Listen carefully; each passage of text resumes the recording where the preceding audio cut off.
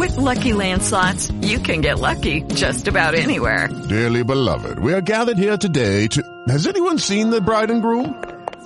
Sorry, we're here. We were getting lucky in the limo and we lost track of time. No, Lucky Land Casino, with cash prizes that add up quicker than a guest registry. In that case, I pronounce you lucky. Play for free at LuckyLandSlots.com. Daily bonuses are waiting. No purchase necessary. Void where prohibited by law. 18+. Terms and conditions apply. See website for details.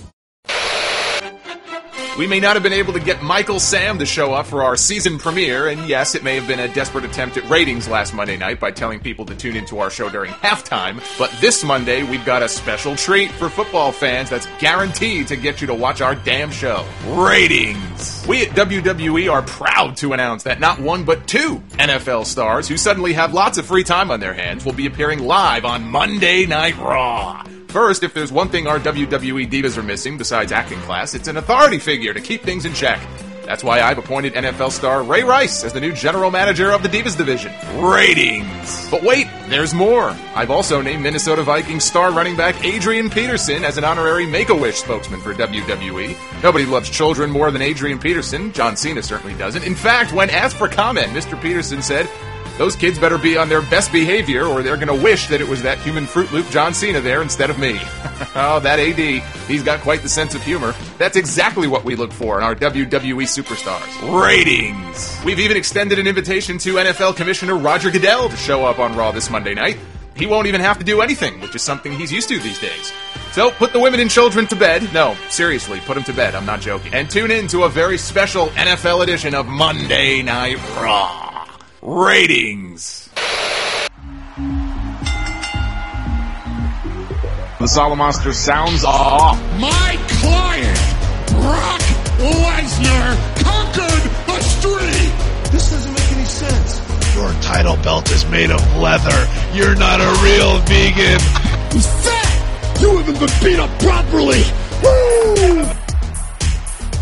Welcome to episode 346 of the Solomonster Sounds Off podcast here for Night of Champions Sunday, September 21st, 2014.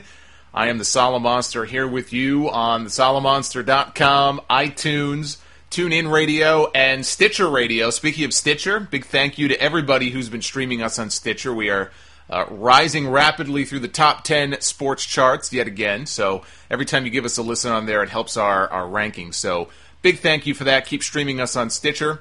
Have a whole bunch of PayPal shout-outs, T-shirt shout-outs to get to people who have been supporting the podcast over the last week or so. So I want to get through these and just talk about some other stuff, some house cleaning here before we get into the Night of Champions predictions, which we're going to get into that in a second. The breaking news on Roman Reigns. He's not doing too well these days. He's off the pay-per-view later tonight. And a whole bunch of other stuff. But first, if you want a free audio book, please keep using our custom URL for audible.com. It's audibletrial.com/Solomonster.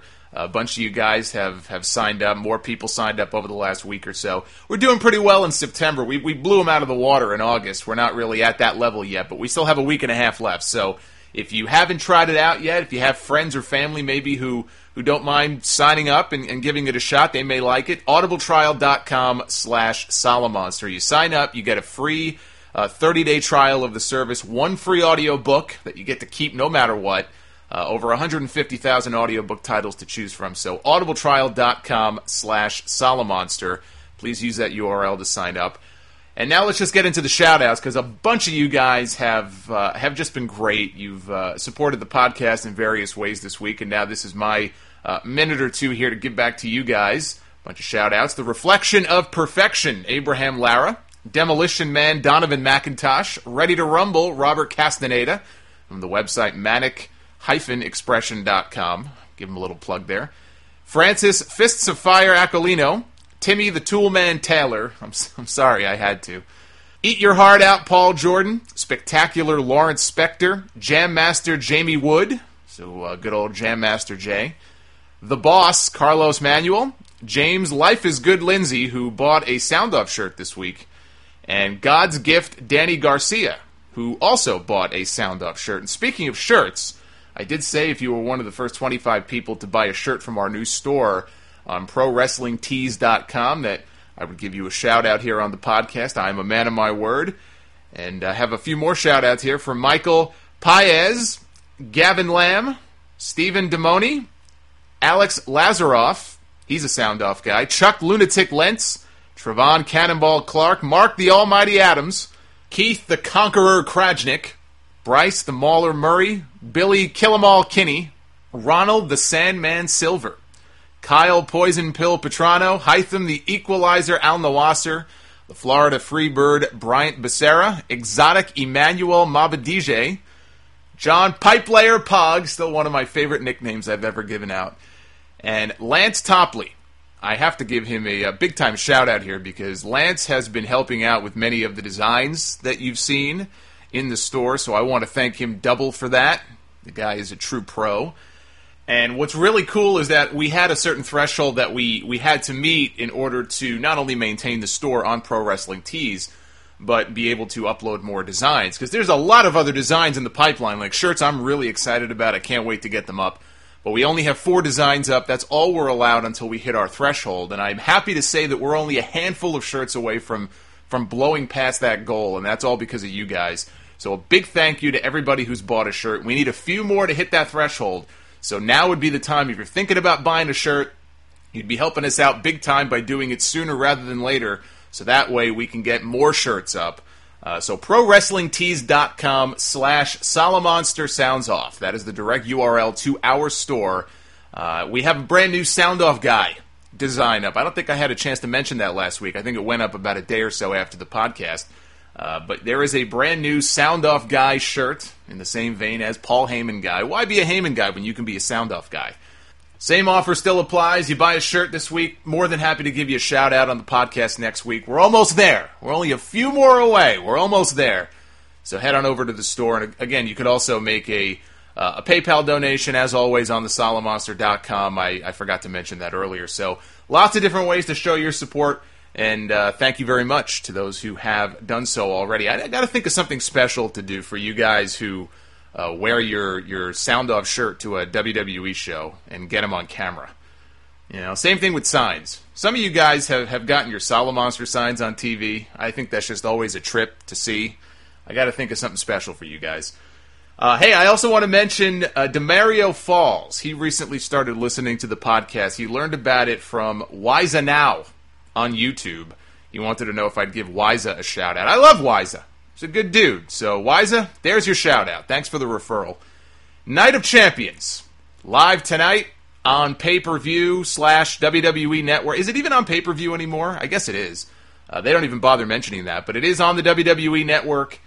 Lots of subscriptions coming due around this time. And to think, a couple months ago, the belief was that they were going to stack this show. It was going to just be stacked with big-time matches to keep people from canceling the network, to get new people to subscribe. And I look at this card, and honestly, I think it has the potential to be really good, but I would hardly call it a stacked card. So it really is a show that's built around one match, John Cena and Brock Lesnar, which is a rematch of a rematch. So that's Night of Champions. Now, Roman Reigns. Let's talk about Roman Reigns first, because that was the big breaking news. Literally, breaking news. There is a new section on the WWE Network, if you browse around, called Breaking News. And it took them long enough to do something like this, because God knows I've advocated that they should have been doing stuff like this a long time ago.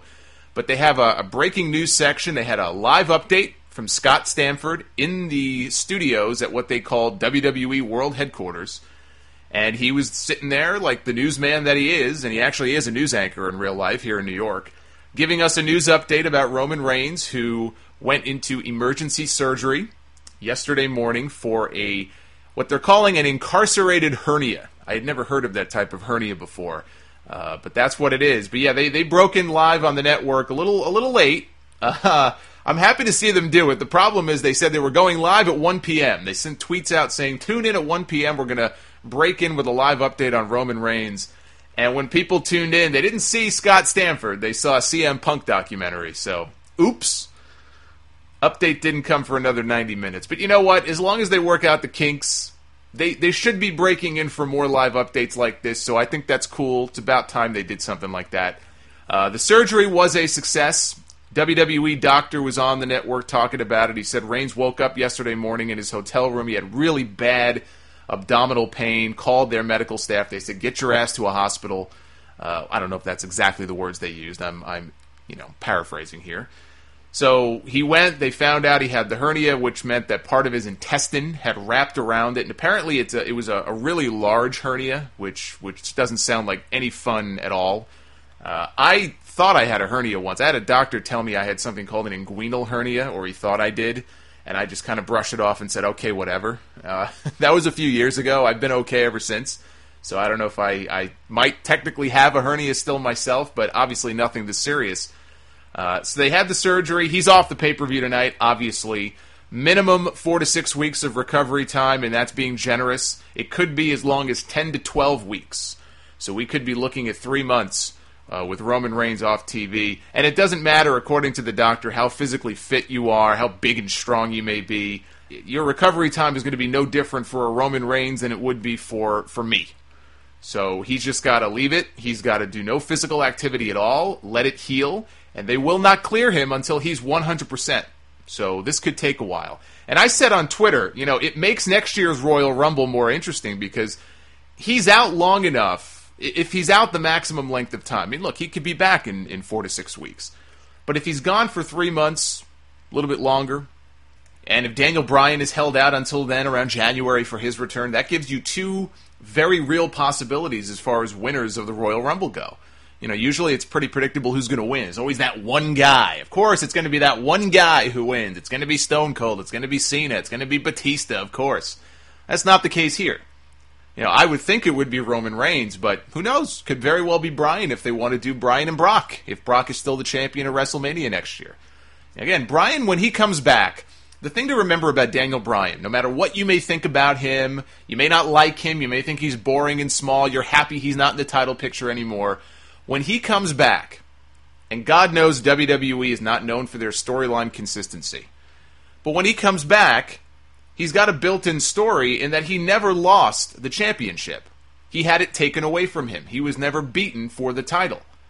So, in that respect, when he comes back, he should be put right back in the title picture. Now, I guess probably not. The Authority doesn't like him, so they don't necessarily want him to get a title shot, so maybe there'll be a roadblock to him again. But it's almost like we've seen that storyline play out. I'm not interested in another 3-4 month storyline of Daniel Bryan trying to fight the Authority to get his title shot.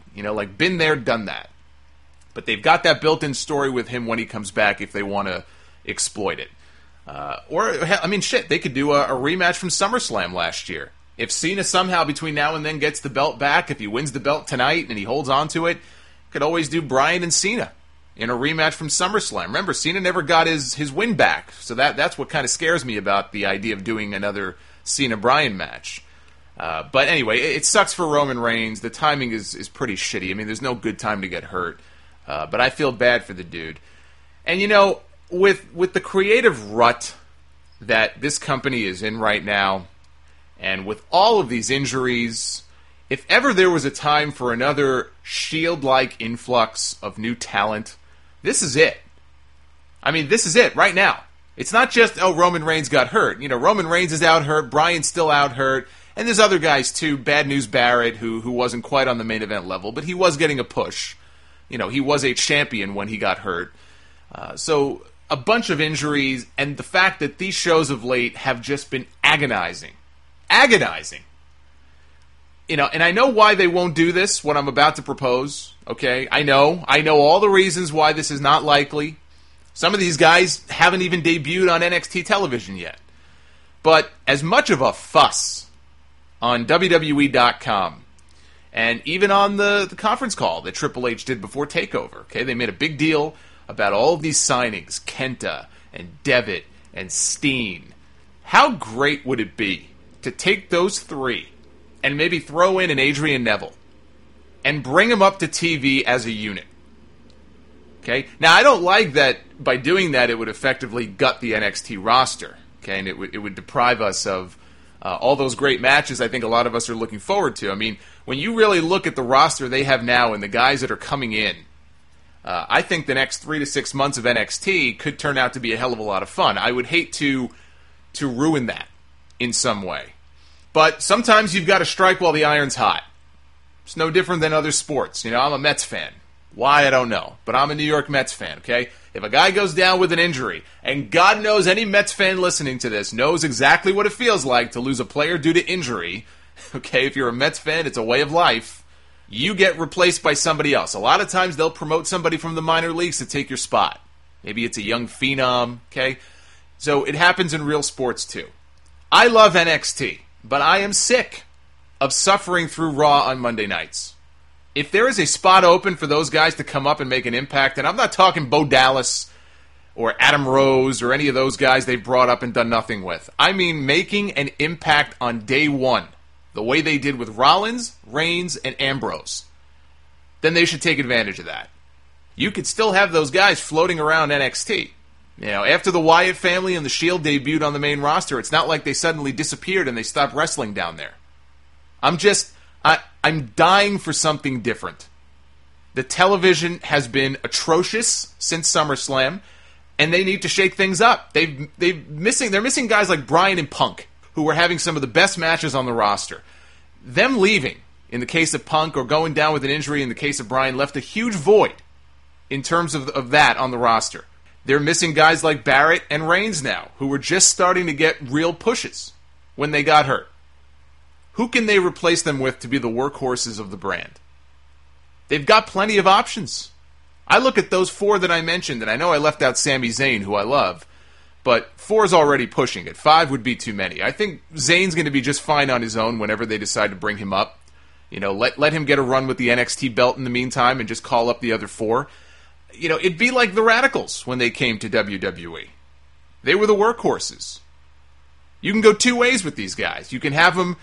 I thought about this. You can have them attack John Cena, of course. That you could always have somebody attack John Cena. That's one way to get people's attention. There's nobody bigger than John Cena.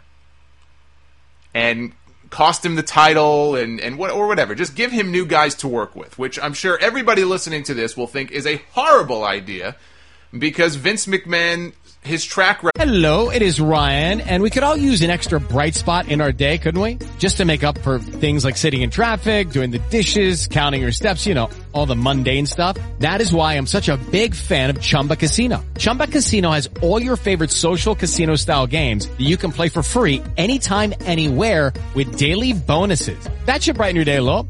Actually, a lot. So sign up now at ChumbaCasino.com. That's ChumbaCasino.com. No purchase necessary. VGW Group. Void where prohibited by law. See terms and conditions. 18+. Record of feeding new guys to John Cena is, you know, it is what it is.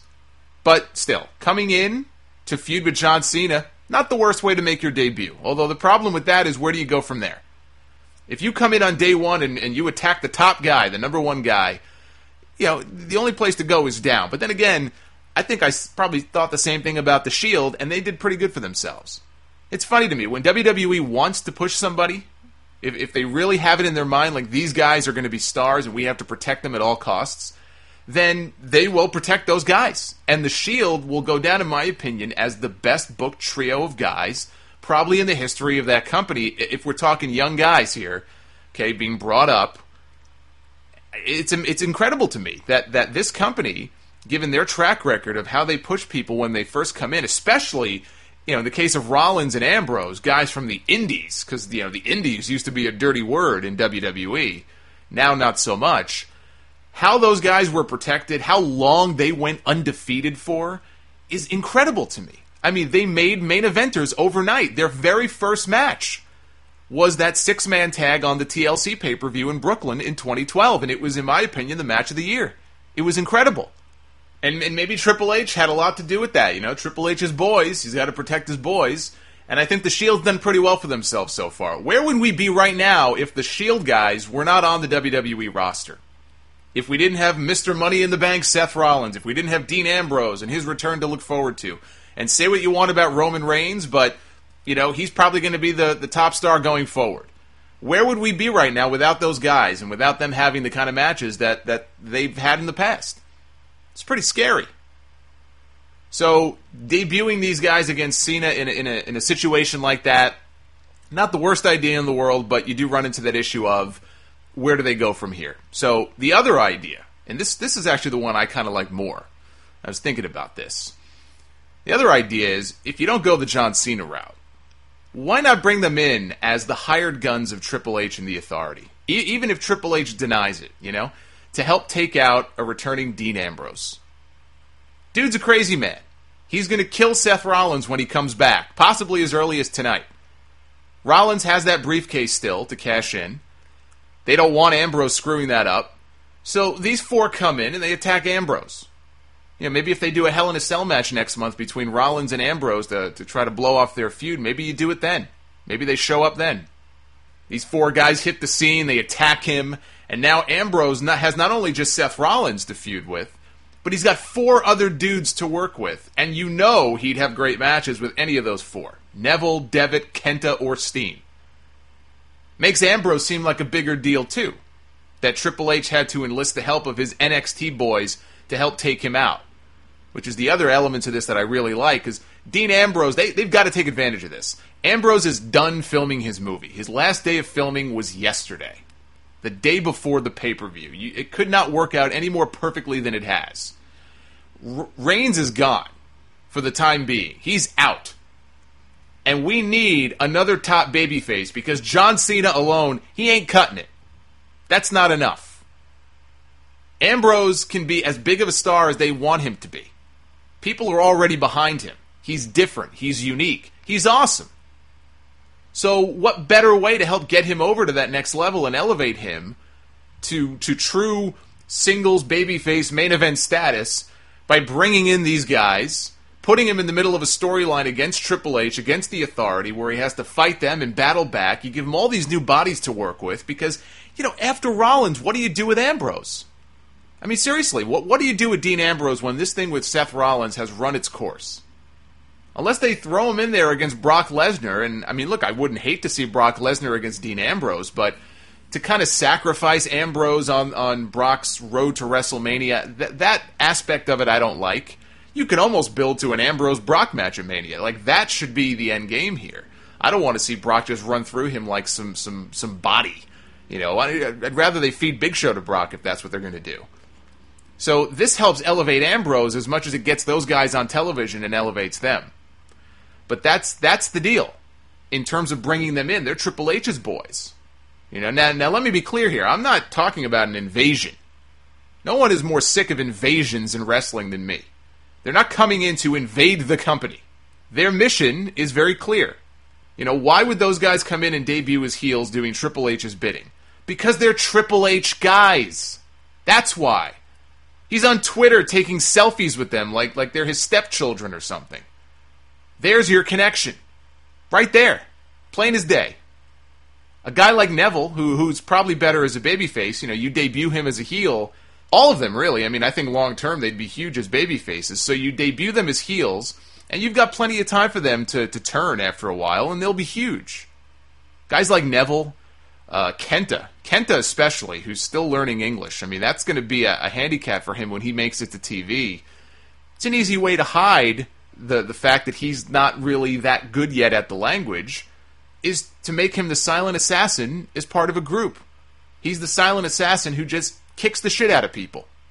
And Neville, too. He probably shouldn't speak that much either. It's not exactly his strong suit. You could hide those weaknesses as part of a group. They have all of this talent, a lot of which they don't need to spend 6 months or a year or 2 years down in developmental. They're down there, and meanwhile, you and I are sitting here through this garbage for 3 hours on Monday nights, just trying to make it through the show. It's just the same stuff over and over and over. I don't know about you, but I'm ready for a change. It's just an idea. Don't do it.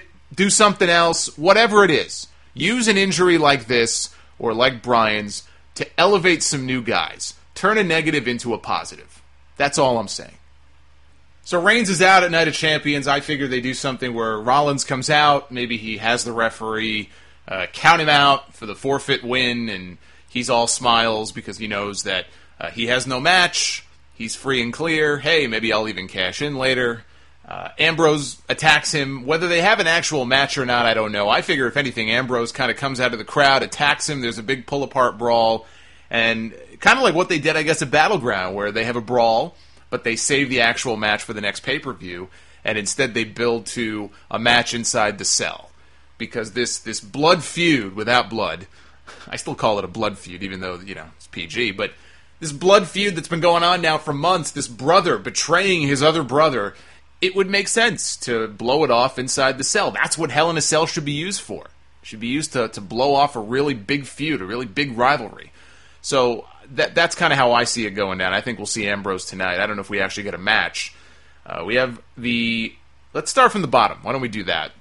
We have Christian is back, although not wrestling. He's hosting a peep show on the pre-show. Peep show on pre-show. With Chris Jericho. It'll be nice to see him back. We have Mark Henry and Rusev. One-on-one. They actually ended the show on Monday night with a Mark Henry-Rusev segment. And I'll talk more about that in the Raw review, but it did not turn out too well. So what do they do here? Is it time to just end the undefeated streak of Rusev? Is Mark Henry the right guy for the job? I say no. As much as they've built this guy up for months and months and months and months, and they've managed, unlike Bo Dallas, to keep him undefeated, I just think it would be a complete waste to have Mark Henry be the first person to end the streak. Because I figure they're building Rusev for an eventual match with John Cena. And if that's the goal, I hate to say it, but whoever the guy is they have in mind, and if it is John Cena, then so be it, that should be the guy to beat Rusev. Not Mark Henry or Jack Swagger or Big Show or any of these guys. Guys like Mark Henry and Big Show at this stage of the game should be used to build newer guys, whether they end up getting over or not. If they're actually pushing somebody, then more power to them. I hope it works out. Mark Henry is not the guy who should be the one to end that streak. So I think it'll be a competitive match, maybe Rusev's toughest challenge to date, but they were teasing that he couldn't get the accolade on Mark Henry at the end of Raw Monday night. I think he does finally get it on him here, and Henry may tap out, he may pass out, but I think Rusev gets the win. The Usos against Goldust and Stardust for the tag team titles. Usos have been champions since, I believe, the beginning of March. That's a long time. And all those matches with the Wyatt family, and the Wyatt family lost every single time. And that shocked the hell out of me, because I thought for sure they were putting those belts on Harper and Rowan. I think they look at least Harper, I think they see a lot of potential in him. And it's just dumbfounding to me, all the losing that the Wyatts have been doing of late. But now it's Goldust and Stardust. Who else is there to defend the tag titles against, unless they promote the Ascension? There's been a lot of talk about the Ascension coming up. Now they've lost the NXT tag belts, which might make it a little bit easier to bring them up. And if they come up as heels, it would make sense to feud with baby faces. Goldust and Stardust are heels. Usos are baby faces. But, having said that, I think we probably do see a tag team title change on this show. I think it's time. And so I think Goldust and Stardust are the new champs. Paige, AJ Lee, and Nikki Bella. Three-way for the Divas Championship. A lot of people worried they're going to put the belt on Nikki Bella. And they could. They could very well put the belt on Nikki Bella and build to a championship match with her sister. I think that would be horrible. I think that would be a bad idea.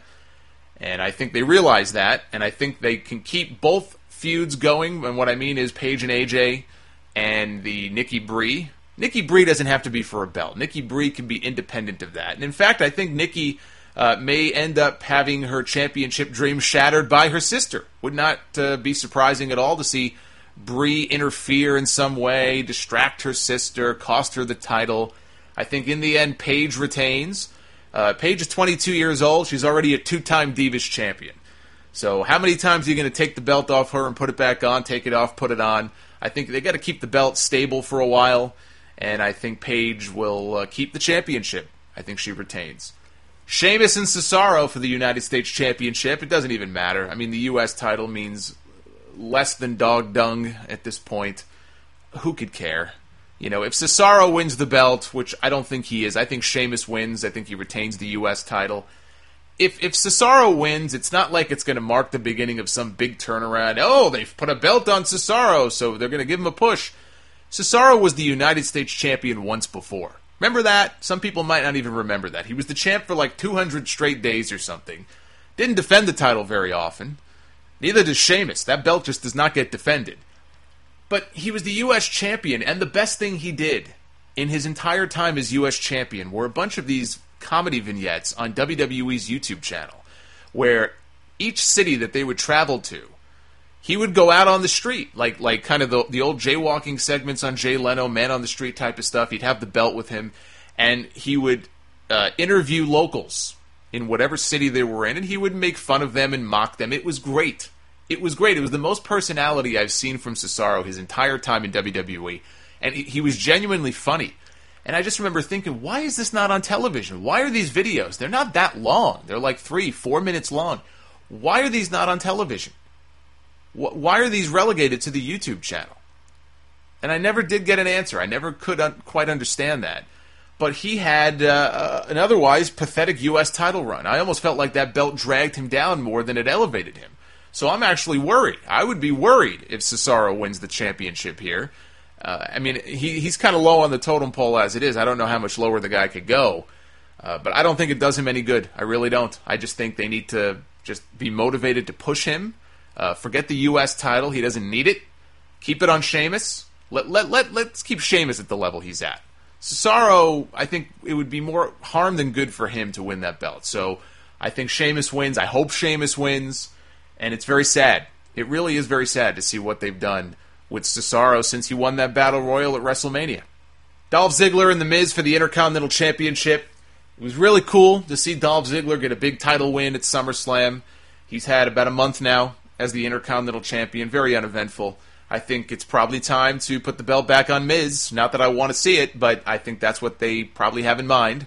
And look, Miz is not awful at his character. I think in this douchebag, don't touch my face, don't touch my moneymaker, I have a stunt double character, it kind of suits him. I think he plays the role well. It's a mid-card gimmick.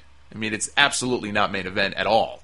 So I'm not even saying that the current incarnation of The Miz is awful. But Ziggler's been getting quite a few wins on TV, clean pinfall wins. That tells me right there that the belt is probably coming back home to The Miz. And, you know, as the douchebag Intercontinental Champion, it's a gimmick we've seen before, going back to even Shawn Michaels when he was first starting out as a singles, pretty boy, all about his looks, very full of himself. People, you know, couldn't wait to see somebody take that title from him. It works for The Miz, so I figure they're probably putting the belt back on him, and that's cool. Ziggler doesn't need to be the Intercontinental Champion. He's had the belt for a month. It really hasn't done anything for him at all. It's gotten him some TV time, which is cool. It's gotten him some mic time, which in theory is cool, although that segment a couple weeks ago with the fake photos on the Titantron was absolutely horrendous with that material. Probably didn't do him any favors. But I think they probably do the title switch here. So I think Miz wins. And Chris Jericho and Randy Orton is also on the card. It'll be Jericho's last match.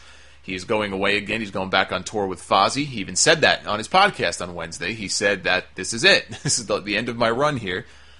They could try to swerve everybody by having Jericho win and then Orton maybe kills him after the match. They actually did that once before. Rob Van Dam was leaving. I think it was a match with RVD and Orton. And everybody knew that RVD was leaving, and I think they had RVD beat Orton, and then Orton killed him, and they stretchered him out when the match was over. Maybe somebody can help me out. That's what I remember, and maybe I'm off. So they could do something like that. What's the point? Nobody cares. Don't do any of this swerve nonsense. It's the guy's last match. Orton's going to be here. Jericho's not. I'm sure they'll have a really good match. There's no reason for Jericho to win. So Orton wins, and that brings us to the main event. Brock Lesnar and John Cena. Rematch from SummerSlam for the WWE World Heavyweight Championship. Will they or won't they? Will they take the title off Brock 1 month later and put it right back on Cena, which would be reign number 16, which would tie WWE's fantasy number of reigns for Ric Flair? Or will they do the right thing, which is keep the belt on Brock, and not just keep it on him tonight, but keep it on him through WrestleMania next year, and whether it's Reigns or Bryan or Ambrose or whoever, have somebody slay the beast on the biggest show of the year. That would be the story I would tell. And you can have John Cena lose straight up, move him into a feud with somebody different, or you can build to a third match. I like the idea of actually ending this feud inside the Cell. It would be nice for a change to have 2 Hell in a Cell matches on the same... Okay, round 2. Name something that's not boring. A laundry? Ooh, a book club. Computer solitaire, huh? Ah, oh, sorry. We were looking for Chumba Casino. That's right. ChumbaCasino.com has over 100 casino-style games. Join today and play for free for your chance to redeem some serious prizes. ChumbaCasino.com. No purchase necessary. Void where prohibited by law. 18+. Terms and conditions apply. See website for details. With the Lucky Land Slots, you can get lucky just about anywhere. This is your captain speaking. We've got clear runway and the weather's fine, but we're just going to circle up here a while and get lucky. No, nothing like that. It's just these cash prizes add up quick. So I suggest you sit back, keep your tray table upright, and start getting lucky.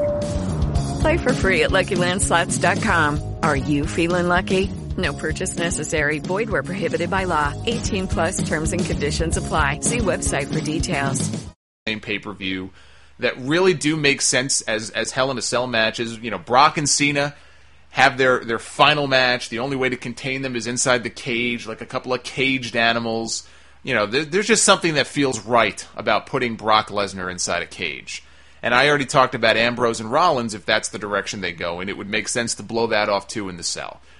How do you get there? You can't have Brock Lesnar destroy John Cena 2 months in a row the way he did at SummerSlam. Cena has to be more competitive. He will be more competitive. It will be more like their first match, but I just think it'll be a more even-handed match. It won't be a squash. And so Brock may come close. There'll be some near falls. He may tease tapping out to the STF and all that kind of stuff. But I think if you're going to get to that third match, you've got to have some sort of indecisive finish. And I'm not a fan of that normally. I don't like fuck finishes or DQs in pay-per-view main events. But I think in this case, if they do it right, depending on how they do it, it could work. You know, it could be a case where these guys, things just get out of hand at the end. You know, they've both kicked out of each other's finish. What do? It spills out of the ring, into the crowd, down the aisle, on the stage. Maybe you set up a big stunt where, Lesnar throws him through the screen. I don't know. You come up with something like that ends with both guys getting counted out or DQ'd, or the match just gets thrown out, and it's a big pull-apart brawl, and referees are getting knocked down. I mean, you can do it in such a way where people won't be too offended by it if they've been treated to a great match. And I almost feel like that's the way to go. Because you've got to get to that final match inside the Cell somehow, but you can't just beat Cena clean. There's got to be some kind of controversy or some kind of disputed finish to get to that final match that Brock then wins. And that's an idea that I can get behind. But in the end, Brock Lesnar should not lose the WWE Championship. Absolutely, under no circumstances should he win the title. And even the idea of Cena winning and Brock killing him dead after the match and Rollins coming down to cash in, and I like Seth Rollins, and I hope when he cashes in, whenever that is, that he is successful. I don't want to see Rollins cash in on this show. It's just not the right time for that. And I worry that with Reigns' injury, whatever plans they may have had, they may be in panic mode right now and rewriting the show, which I'm sure is being rewritten anyway. And they may just say, well, we got to put the belt back on Cena. Or let's put the belt back on Cena and then get it right onto Rollins. And that way, we've shaken things up. And again, I'm looking for a shakeup. That's not exactly the shakeup I'm looking for from them, because all you're doing is moving the belt from one guy to the next. I don't think much is going to really change. Would they have the guts to actually put the belt on Rollins and then do Rollins-Ambrose for the championship at Hell in a Cell and make that the real main event? I admit that would be kind of cool, but I don't think they got the balls to do it. So no, I don't want to see them put the belt on Rollins for that reason, because I don't trust that they would actually have the balls to do it. Could be a non-decision, whatever the finish is. My prediction, they do the right thing, and Brock Lesnar survives another month with the WWE Championship, as he should. So with those predictions out of the way, there was a go-home show to this pay-per-view. It was called Monday Night Raw this past week. It was live from Lafayette, Louisiana. I think the Lafayette crowd was in a coma all night. I can't say I blame them. I mean, you look at this show over the last 3 or 4 weeks, it's hard. It's hard to really lay blame on the fans. They could only really work with what they're given. They have not been given much. John Cena comes out at the beginning of the show. He kidnaps Paul Heyman, holds him hostage backstage. He gave Paul Heyman until halftime, without explaining what he meant by halftime. So I, like many of you, assumed that by halftime he meant 9:30. Although I guess this show usually goes overtime, so maybe 9:30, 9:45, he'd be coming back out with Paul. And in fact, that is not what he was referring to, but he did say he was giving Heyman until halftime to produce Brock Lesnar. If he does not produce Brock, he was going to kick Paul Heyman's ass. And all I could think, looking back on this now, what they were actually trying to do here, which is get people tuning out of the football game at halftime to put USA Network on. All I could think is, why don't they just put a message on the scroll on the bottom of the screen that just says, turn on the football game, nothing to see here, during the first 90 minutes of Raw? Why did they just do that? Just have John Cena look dead in the camera and go, okay, you could turn off now, and when the game goes to halftime, come on back. What a stupid thing to do. And I know why they did it. It was a ratings grab. It's not like I can't figure out why they did it. Doesn't make it any less stupid. So yeah, that pissed me off. Chris Jericho and Kane opened the show. I had to pinch myself. I thought I was back in 1999 there for a second. Remember Chris Jericho against the coffee-fearing Kane. That's how their feud started, by the way, back then. And it was actually in 2000. I couldn't believe how many of you guys corrected me on Twitter. I had like 10 or 12 people all at once. This flood of tweets. Well, Solomonster, it was actually 2000. Like, all these wrestling nerds. And I was like, you guys are great, because I'm a wrestling nerd too. And I just didn't know there were as many out there as me. But apparently there are. So that was quite the sight to see all those tweets come in at once.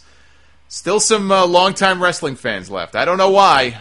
I have no idea why with the product they've been giving us, but there are quite a few longtime fans still out there.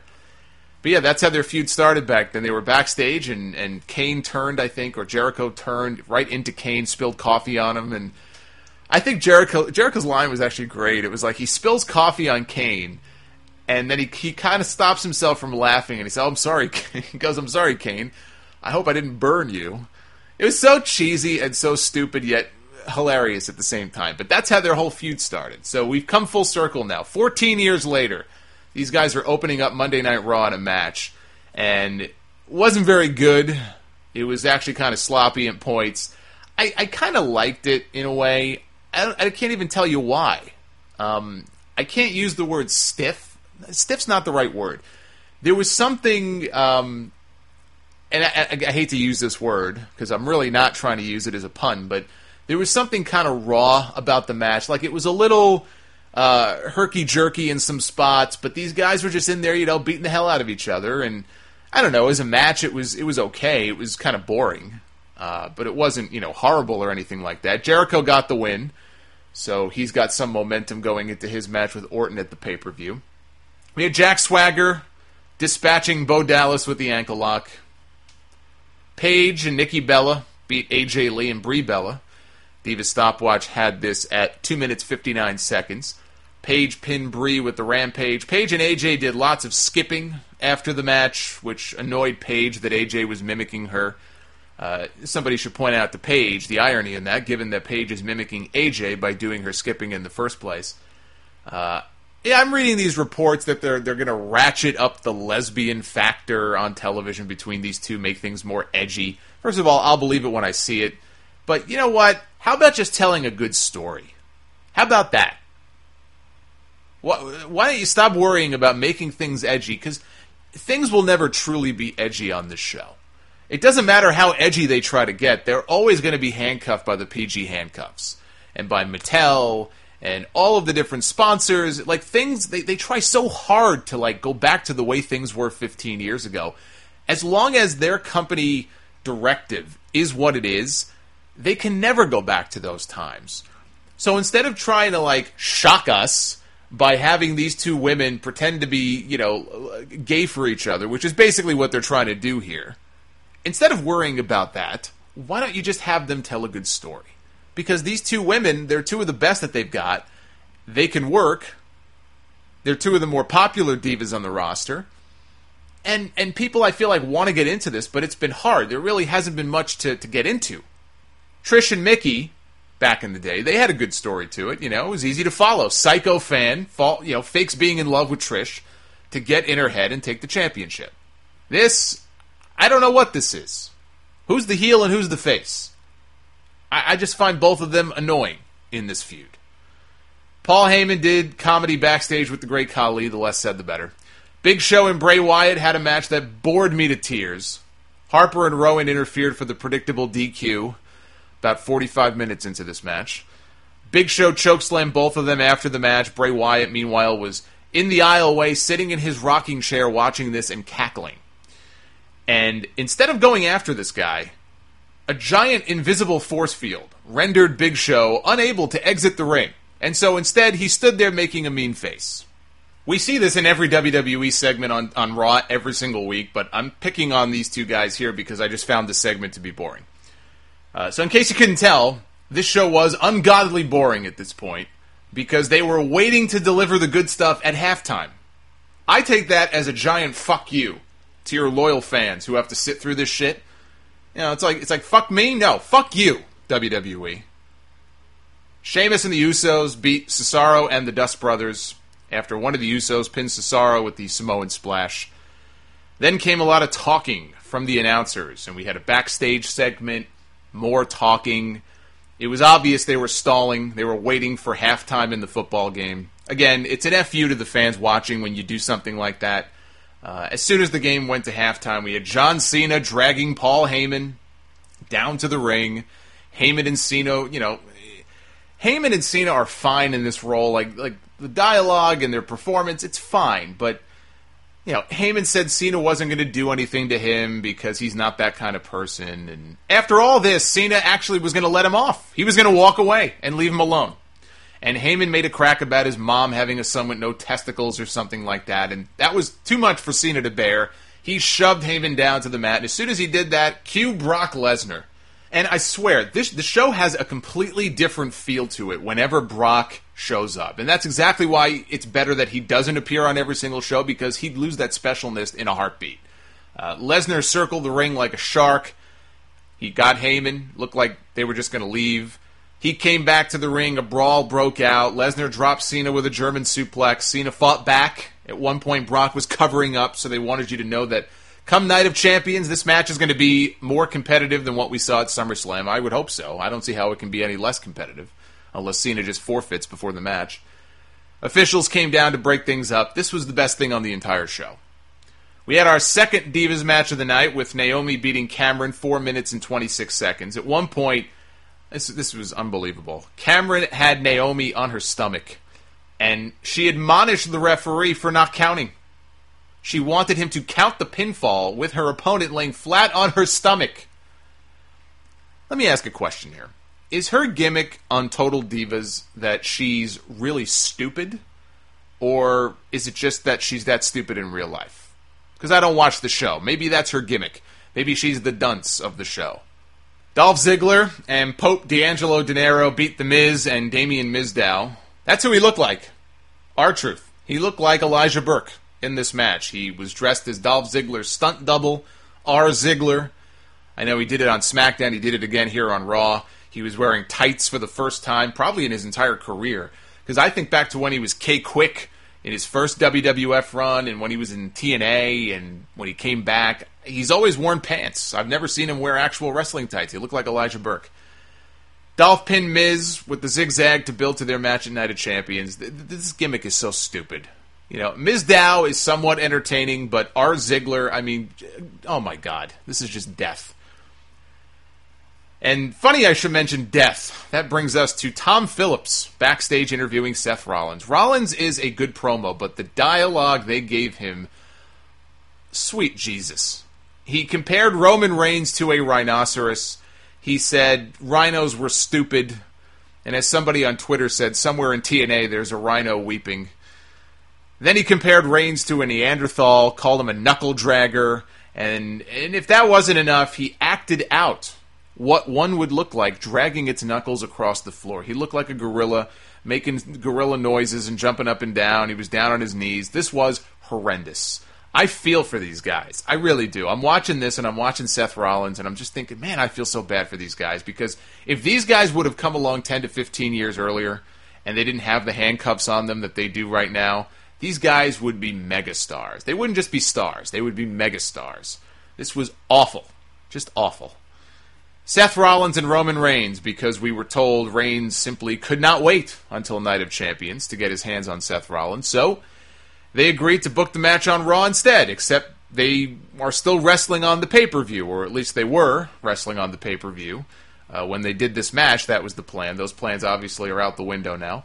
And it's funny, hindsight being what it is, I suppose it was good that they did the match when they did it, but it was just weird to give it away like that. And they gave us a clean finish, no less. Roman Reigns beat him fair and square with the spear right in the middle of the ring, 1, 2, 3.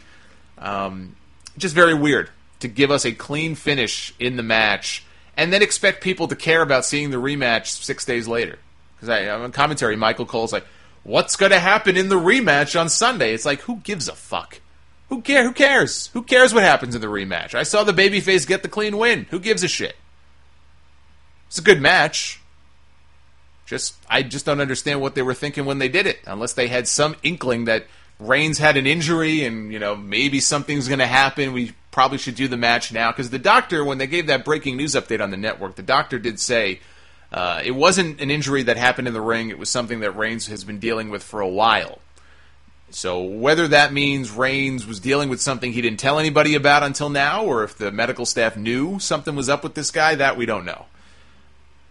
And as weird as it was to give that match away on Monday night, even weirder is the fact that they ended the show with Mark Henry rallying America, which I'm sure resulted in thousands of Canadians and UK viewers watching this at 3 a.m.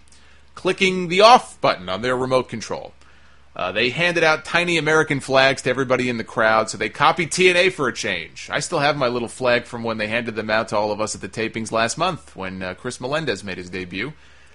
I wanted to give this a chance just because Mark Henry gave us that awesome fake retirement speech last year on Raw. One of the all-time great promos, in my opinion, on that show. And so I thought he might have another one in him. He might have another great promo up his sleeve if they just let him go out there and he shows fire and passion, and he really just... we saw Mark Henry show some fire and passion a couple of weeks ago when he came out. I thought he actually did pretty good in his promo. So I thought, wow, they're giving this guy the main event. They must really have something special planned. Nope. He was out there.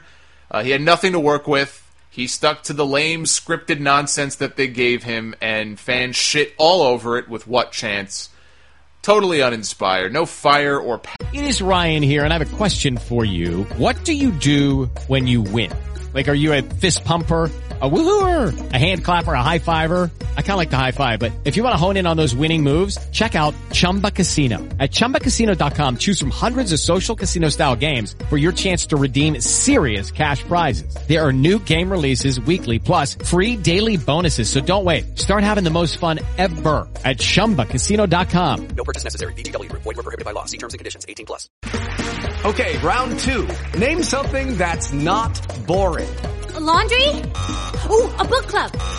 Computer solitaire, huh? Ah, sorry, we were looking for Chumba Casino. That's right, ChumbaCasino.com has over 100 casino-style games. Join today and play for free for your chance to redeem some serious prizes. ChumbaCasino.com. No purchase necessary. Void where prohibited by law. 18+. Terms and conditions apply. See website for details. Passion from Henry at all. It was like he was trying to remember his lines, and that sucks.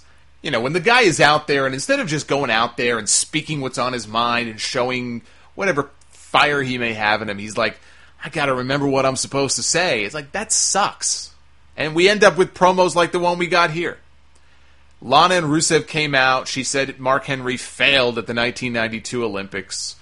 And then Rusev and Henry got into a brawl. He tried for the accolade. Henry powered out of it, threw Rusev out of the ring, and then he waved an American flag to end the show. I appreciate them trying something different. It was nice not having, John Cena in the main event of Raw. It was something different. It wasn't the Authority. But this just didn't work for me. It just didn't work. So we end up with no NXT match this week, which I guess maybe it was the go-home show and they just wanted to focus on pay-per-view stuff, which makes sense. But it hurt the show. Boy, this show could have used those NXT guys this week. Not a terrible show. It wasn't as bad as the season finale of Raw from a few weeks ago, but this failed as a go-home show. It failed to get me excited in the pay-per-view. aside from Cena Brock, which I was already excited for, it's the only match I care about really on this show, it was just mostly a very dull 3 hours.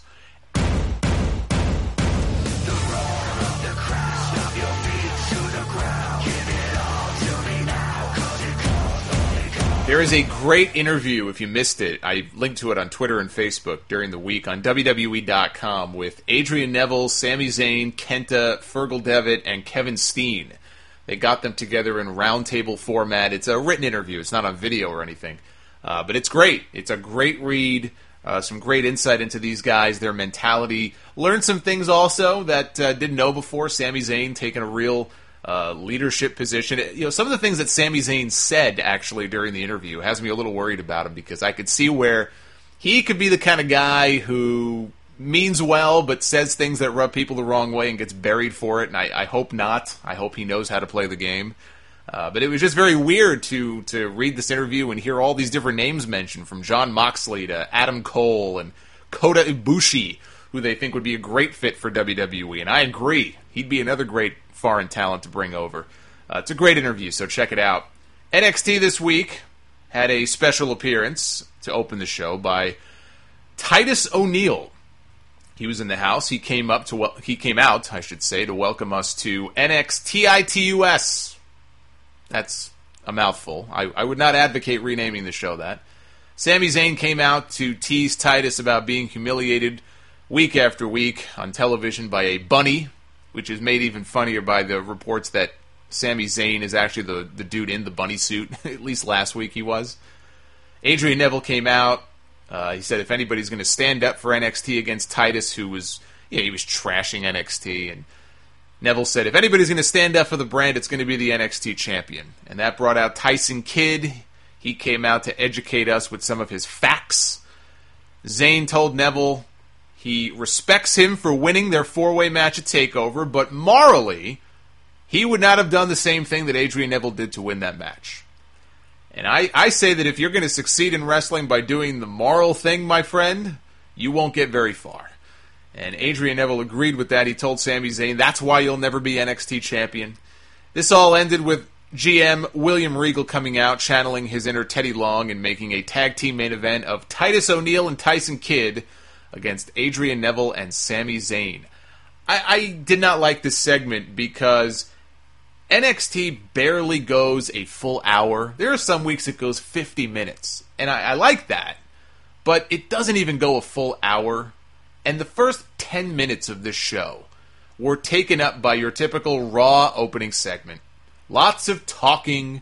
One guy comes out, then another guy, then another, and another. And here's the authority figure to book the match, which should have already been booked before they went on the air in the first place. I don't want to see this on my NXT. Keep that on Raw. I don't want to see it on Raw.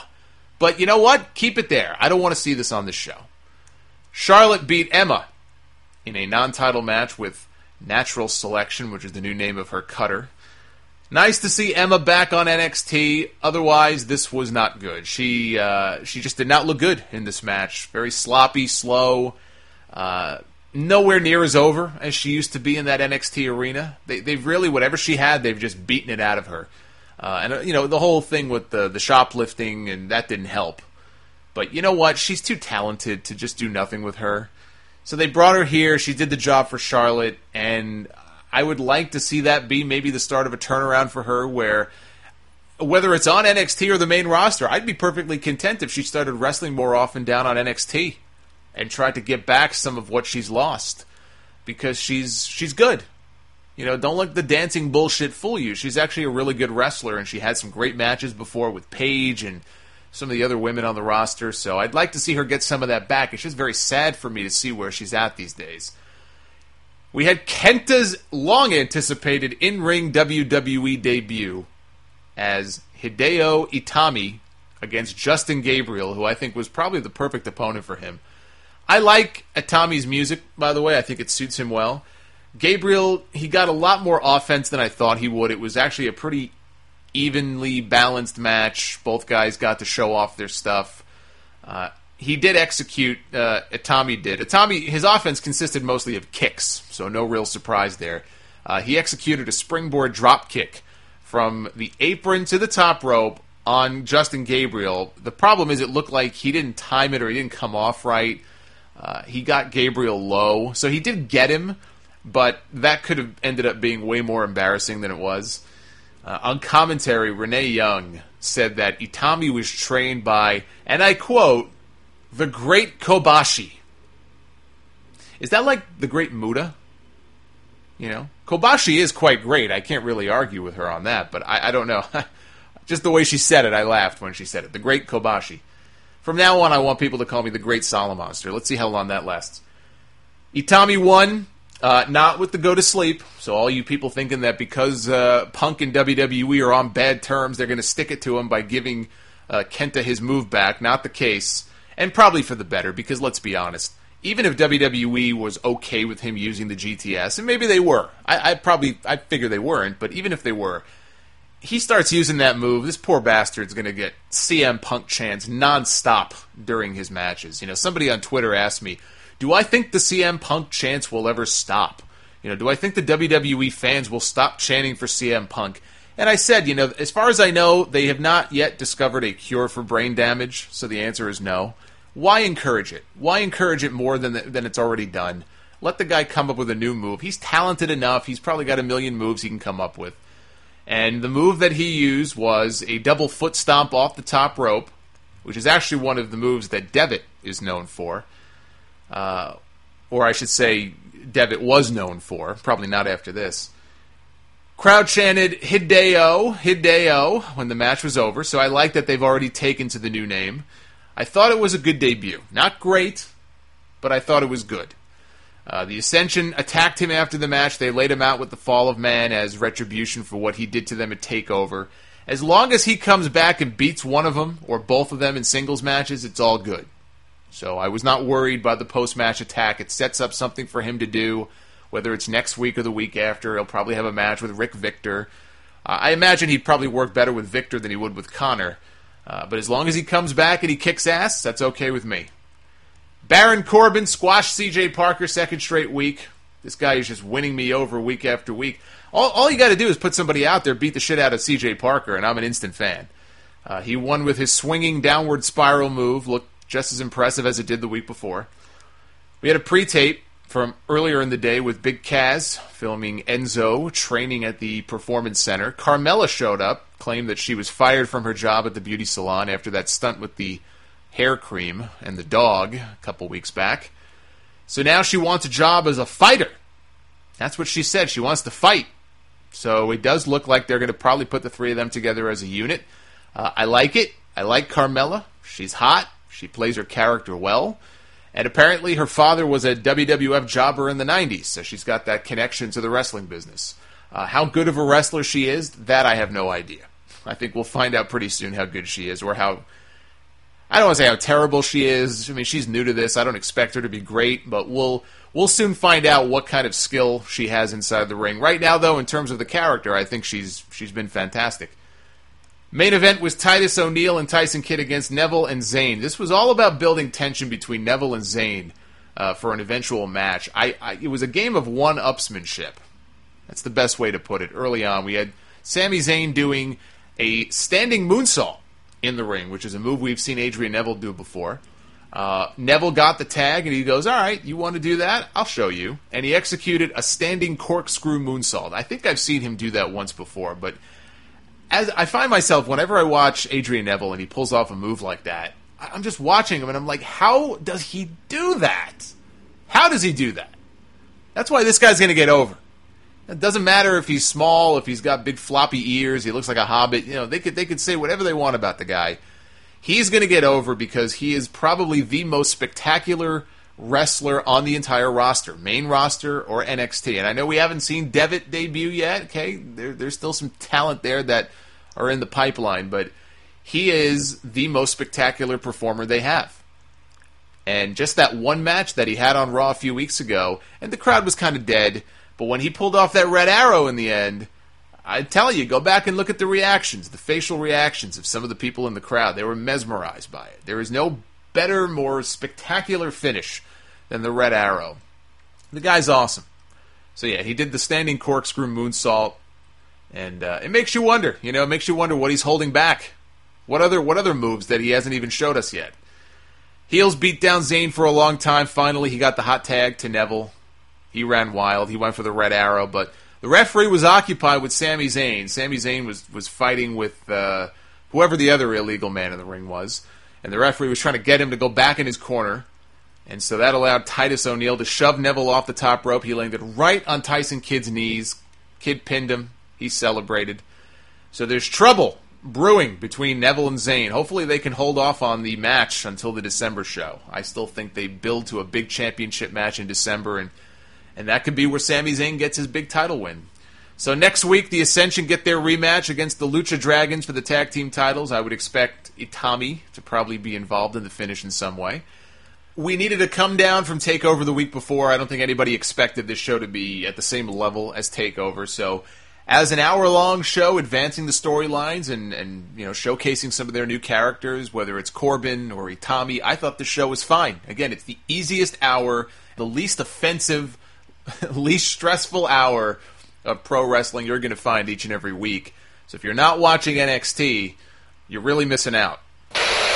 Thank you guys for taking time out of your day to listen to the Sound Off. I get questions from people asking, how can I support the podcast? Well, the best way to support the show is simple. Just keep listening each and every week.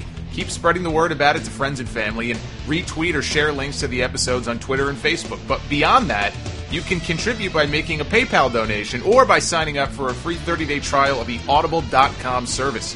Making a PayPal donation is simple. Just log on to thesolomonster.com and you'll see the PayPal donation box on the right-hand side of the page. Enter whatever amount you'd like and click the Make a Donation button. That's it. Or sign up for a free Audible trial by entering our custom URL, audibletrial.com/Solomonster. From there, you can sign up free for 30 days, which helps us out. You get one free audiobook as part of your trial that you get to keep no matter what. You can browse through their library of over 150,000 titles. Listen to your books at home, on the commute to work, at the gym, whenever, wherever. Sign up at audibletrial.com/Solomonster or visit thesolomonster.com to make a donation right now. And thank you for supporting the Sound Off. And now to the enigma that is TNA Wrestling. I've all but given up on trying to figure out why these people do the things that they do. And I'm going to get into a lot of spoiler stuff here at the beginning. So if you are the kind of person who does not want to hear about spoilers for upcoming episodes of Impact, because now they've taped episodes through mid-November. So there's a lot of stuff that's happened. I'm not going through all the spoilers, but if you don't want to know anything, you might want to skip ahead by a good 10 minutes or so. And I also want to just mention here that it is entirely possible, in fact it's likely, that a lot of the stuff they've taped is going to be airing out of order. So there is the possibility that some of the stuff I'm going to be talking about here could air on television before Bound for Glory, which is coming up on October 12th, okay, less than a month away. But that's not the impression that I have. The impression I have is that a lot of the stuff we've all heard about that's been taped is airing post Bound for Glory. So late October, early November. But just keep that in mind. So you've been warned.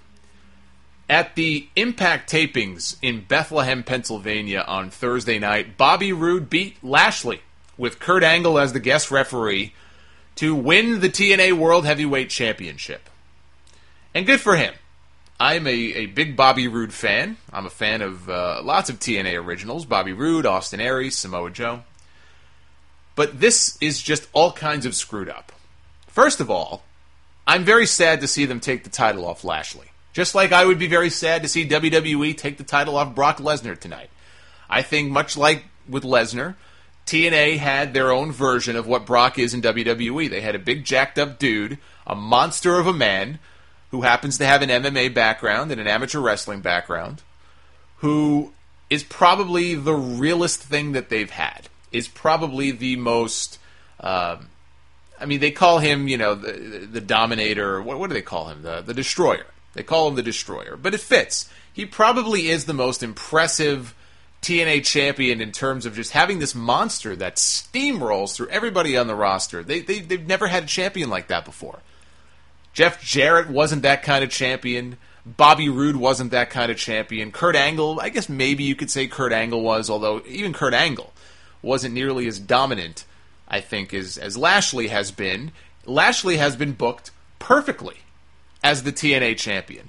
And it's a far cry from what they had earlier in the year with Magnus and EY. Okay, it was nice. They were finally doing something right. And he just had an MMA fight. He won his very first Bellator fight only a few weeks ago. Had he lost that fight, I would totally understand it if they wanted to take the title off him. Well, this guy got his ass kicked against a scrub in an MMA fight. We can't have our champion, be somebody like that. We got to get the belt off him. Fine. But he won. It just added to the aura of this destroyer character that they've come up with for Lashley. They've had MVP out there doing the talking for him, which is exactly what needs to be done. Hello, it is Ryan, and we could all use an extra bright spot in our day, couldn't we? Just to make up for things like sitting in traffic, doing the dishes, counting your steps, all the mundane stuff. That is why I'm such a big fan of Chumba Casino. Chumba Casino has all your favorite social casino-style games that you can play for free anytime, anywhere with daily bonuses. That should brighten your day a little. Actually, a lot. So sign up now at ChumbaCasino.com. That's ChumbaCasino.com. No purchase necessary. VGW Group. Void where prohibited by law. See terms and conditions. 18+.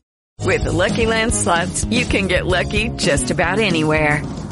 This is your captain speaking. We've got clear runway and the weather's fine, but we're just going to circle up here a while and get lucky. No, nothing like that. It's just these cash prizes add up quick. So I suggest you sit back, keep your tray table upright, and start getting lucky. Play for free at LuckyLandSlots.com. Are you feeling lucky? No purchase necessary. Void where prohibited by law. 18+ terms and conditions apply. See website for details. Because Lashley should not be left to his own devices to cut promos. I mean, everything they could be doing right with the guy, they were doing. It was nice to see. The other problem is, we just saw Lashley pin Rude clean on Impact this week. It was the main event of No Surrender on Wednesday night. Was Bobby Lashley and Bobby Roode for the TNA World Heavyweight Championship. They had a hell of a match, and Lashley won clean with a spear right in the middle. No interference, no chicanery, distractions, screwjob finish, nothing. Beat the guy clean. Just like he's beaten Eric Young, Jeff Hardy, Austin Aries, Samoa Joe, all on free TV. They ran through at least 6 months of matches and storylines in 2 months. Oh, realistically, it's more like a year. But this is TNA, so 6 months sounds about right. That was the question I was asking myself when Impact went off the air on Wednesday night. Now what? Who's next? Do you start to turn MVP against him and have Lashley go face and do a match with them? You could, but I would hate to break the two of them up. I think it would be a bad move for Lashley if they did that.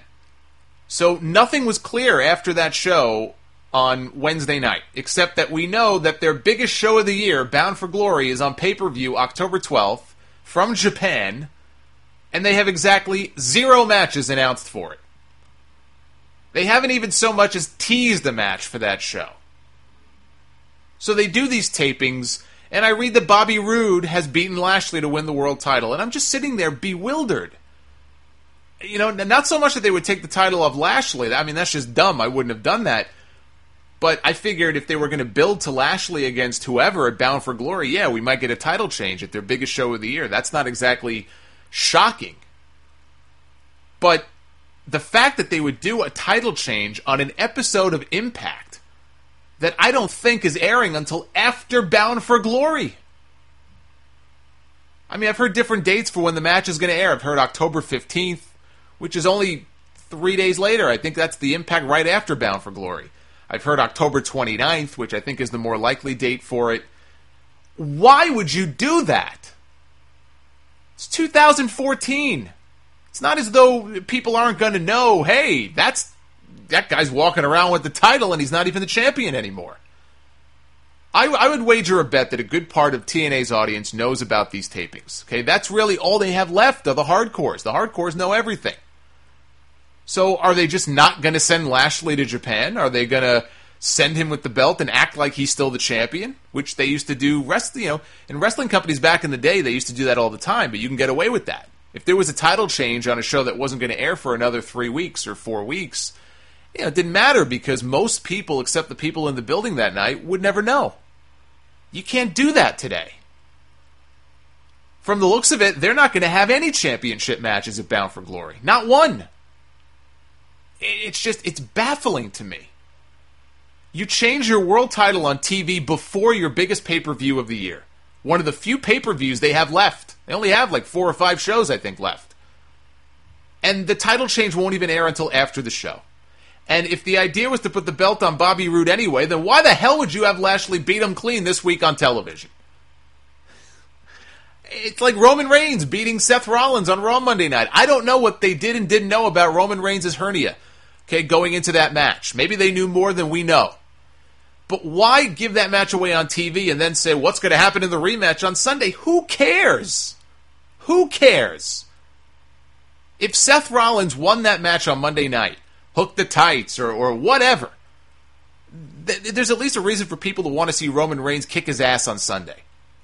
Roman Reigns just beat him clean, just like Bobby Lashley beat Bobby Roode clean. It's a great match. Why should I care? Why would you even do that? So, some of these other tapings here. Samoa Joe vacated the X Division title, suffered a legit injury. I'm not quite sure what the injury is, but he suffered it at one of the tapings this past week. He wanted to go. They wouldn't let him. So they did a multi-man match. Low-key won, so he is the new X Division champion. Second title to change hands on these tapings. Taryn Terrell beat Havoc and Gail Kim in a 3-way match to win the Knockouts title. Yes, only a few days after winning the title, because Havoc beat Gail Kim earlier in the week to become the new Knockouts champion. And on that taping, Taryn Terrell beat Havoc and Gail Kim to win the title from Havoc. You following here? Have I lost you yet? Good. So Taryn Terrell is the new Knockouts champion. So that makes Havoc a transitional champion, just to get the belt onto Taryn. Have no idea why they would have done that. Not a clue. I can't even begin to figure it out. And to top it all off, and by the way, that's title number 3, if you're keeping track here, that changed hands. To top it all off, after weeks and weeks of these great matches in this tag team title series with the Wolves and the Hardys and Team 3D, putting over the Wolves as the next great tag team of this generation, and the Wolves winning the series, they lost the tag team titles to the brand new team of James Storm and Abyss. After all that, they took the titles right off them. I have no idea what's going on anymore. And frankly, it's hard to care. I'm not going to rant and rave because who could care? Who could care anymore? They had yet another hardcore match at the tapings. Bram beat Tommy fucking Dreamer. Magnus got involved, and Al Snow made the save. Tommy Dreamer and Al Snow. I thought once they left New York City, we'd be done with the hardcore shit and the ECW nostalgia. But apparently I was wrong. So that's every title. Every belt in the company has now changed hands before Bound for Glory. Bully Ray was at the tapings. He supposedly struck a deal for those dates. I think he'll be at Bound for Glory for the Hall of Fame induction for Team 3D. Devon's contract with the company is up as of Bound for Glory as well. So it's entirely possible that after that, Bully and Devon are going to be gone. Bully has not signed a new long-term contract. Whatever he signed was short-term. He is not back with TNA. He's probably going to end up being gone after the pay-per-view on the 12th. So that's where we're at right now with TNA. Still no word on a TV deal. Some murmurs that there may be some kind of announcement on the TV front coming up this week. We've heard that time and again for how many months now, so I'll believe it when I see it. Look, I don't have a doubt that TNA probably either has or will reach a deal with some network. The question is, what network and what kind of deal are they getting? Because this is a company that is not doing well. It is sick. It is on life support. And without the money to pay people, it's going to be real hard, I think, for them to go on, at least in its current incarnation. If TNA continues and they get a deal, but that deal is half or less than half of what they had from Spike, I think we're going to see a very different TNA over the next 6 months. And it's going to contract and get even smaller and smaller. You know, and I saw some of those photos from the TV tapings in Bethlehem this week, 200 people. You know, it's sad. It's sad. And it just seems to me like they're throwing shit at a wall to see what sticks. Changing every title in the company. No matches announced for this pay-per-view. You know, maybe they've got some kind of special idea for Bound for Glory, because, again, it's a joint production of TNA and the great Muta's Wrestle One promotion. There's going to be a lot of Japanese talent on that show. Maybe it's some sort of interpromotional thing, and it has nothing to do with titles. It would be nice if they actually announced that and they let people know, but they haven't said word one about any of this. And it makes you wonder, why are they even going to Japan? Even if Wrestle One is covering the cost of production, which from what I had read, they are. Wrestle One is also footing the bill for a lot of the stuff in production, okay? But TNA still has to fly its own talent out there. That's a lot of talent to fly overseas to Japan. I don't get it. I don't get it. It's almost like a vanity project. Like, we're going to go to Japan, and so it's going to make us look like we're a lot bigger than we are, and we're trying to be different and bold. And look, when they made the announcement at first, I thought it was kind of cool going to Japan for a big show. I wish WWE would take some of their big pay-per-views and go back to the UK or go to Japan and not just go for house shows. You know, or tie it into the network somehow. Make it a network-exclusive type show for the people who are subscribers. I wish they would do more of that. But I'd love to know what TNA is expecting to get out of this, because I just don't see it as being worthwhile for them to go over there at this point. And it's incredible to me that the show is 3 weeks away, their supposed biggest show of the year, and to see what's going on right now, it makes you scratch your head. And to go back to the tapings for a second here before we get into No Surrender from Wednesday, which I actually thought was a good show. At the tapings, we had the debut of Brodus Clay, who is now under contract in TNA, contract of some kind. Who knows if it's a per-appearance deal. He is going by the name of Tyrus, I guess as in Tyrannosaurus Rex. He is the new heavy for EC3, and it looks like they've split Ethan Carter and Rockstar Spud up as a unit, which makes me very sad. You could kind of tell they were going in that direction of late. EC3 has been pushing Spud around, and you know, I get that they want people to take him more seriously. If that's the goal, it probably was smart to start to distance him from Rockstar Spud. But you put him with Brodus Clay. So now Brodus Clay is I guess he's his bodyguard. I don't even know what Brodus' role really is, because they already wrestled the match together as a team. I think it was EC3 and Tyrus against the Hardys, and they lost. They're already losers. So I don't know what the hell they're doing, but they brought him in. You know, whatever. I mean, I can't fault him for it. That's probably the best role for him, in all honesty, because he's not a very good wrestler. But you bring him in as a bodyguard, which is what he used to be for Snoop Dogg. He used to be Snoop Dogg's bodyguard. He's a pretty good talker. It could work. It could work, but I'm very sad that they seem to have... not only have they split up Rockstar Spud and EC3, it looks like they put Rockstar Spud with Eric Young, which I don't know about that. I guess we'll have to see how it plays out on television, but you read these results and it just reads like a company that doesn't know what they're doing. They're just desperate to get something going, and they're just flailing. You know, they're in the ocean flailing their arms around, hoping somebody saves them. They're just waiting for somebody to throw them a lifeline. And they're trying to doggy paddle, and they're flailing their arms around, and they're just not moving. They're just kind of there. That's what TNA reminds me of right now. No Surrender on Wednesday night opened with a Knockouts Battle Royal. Havoc was in there along with Angelina Love, Velvet Sky, Madison Rayne, Brittany Rebel, and Taryn Terrell. So 7 knockouts in total. This is the match where Rebel broke her arm. She got dumped out by Havoc, and she landed awkwardly on top of the steel steps, and she immediately grabbed her wrist. Only her second match, too, and she broke her arm. Came down to Havoc and Velvet. Velvet got dumped. And I have to say it, Havoc did not impress me here. Just a boring match, and Havoc did not look good at all. She was just kind of there. She didn't really do much. You know, maybe that's what the character calls for, but I wasn't familiar with any of her pre-TNA work. So I saw this, and I was not impressed, and I decided I was going to go on YouTube and watch some of her matches on there from the independent scene. I thought, you know, maybe she's a lot better than this, but this was just a bad representation of her skills. Not really. I watched a few matches. I watched one that she had with Rebby Sky from a couple years ago, and there were like 2 other matches of hers I watched. She's average. You know, she's average. And this match here did nothing to change my opinion of her. MVP and Kenny King came down to the ring. They all called out Sergeant Chris Melendez, put him over as being an American hero. He offered to let Chris join their little group. Kenny King said, "Yeah, you can carry our bags." And Melendez turned them down. Kenny King then called him Peg Leg. called a referee down so they could have a match. MVP cheap shot at Melendez on his way out of the ring. Kenny King took most of the match because, like I said last week, Melendez can't really do much. It's not just that he's got the one leg. He's very green. He's still very new to all this. And really probably has no business being on television so soon.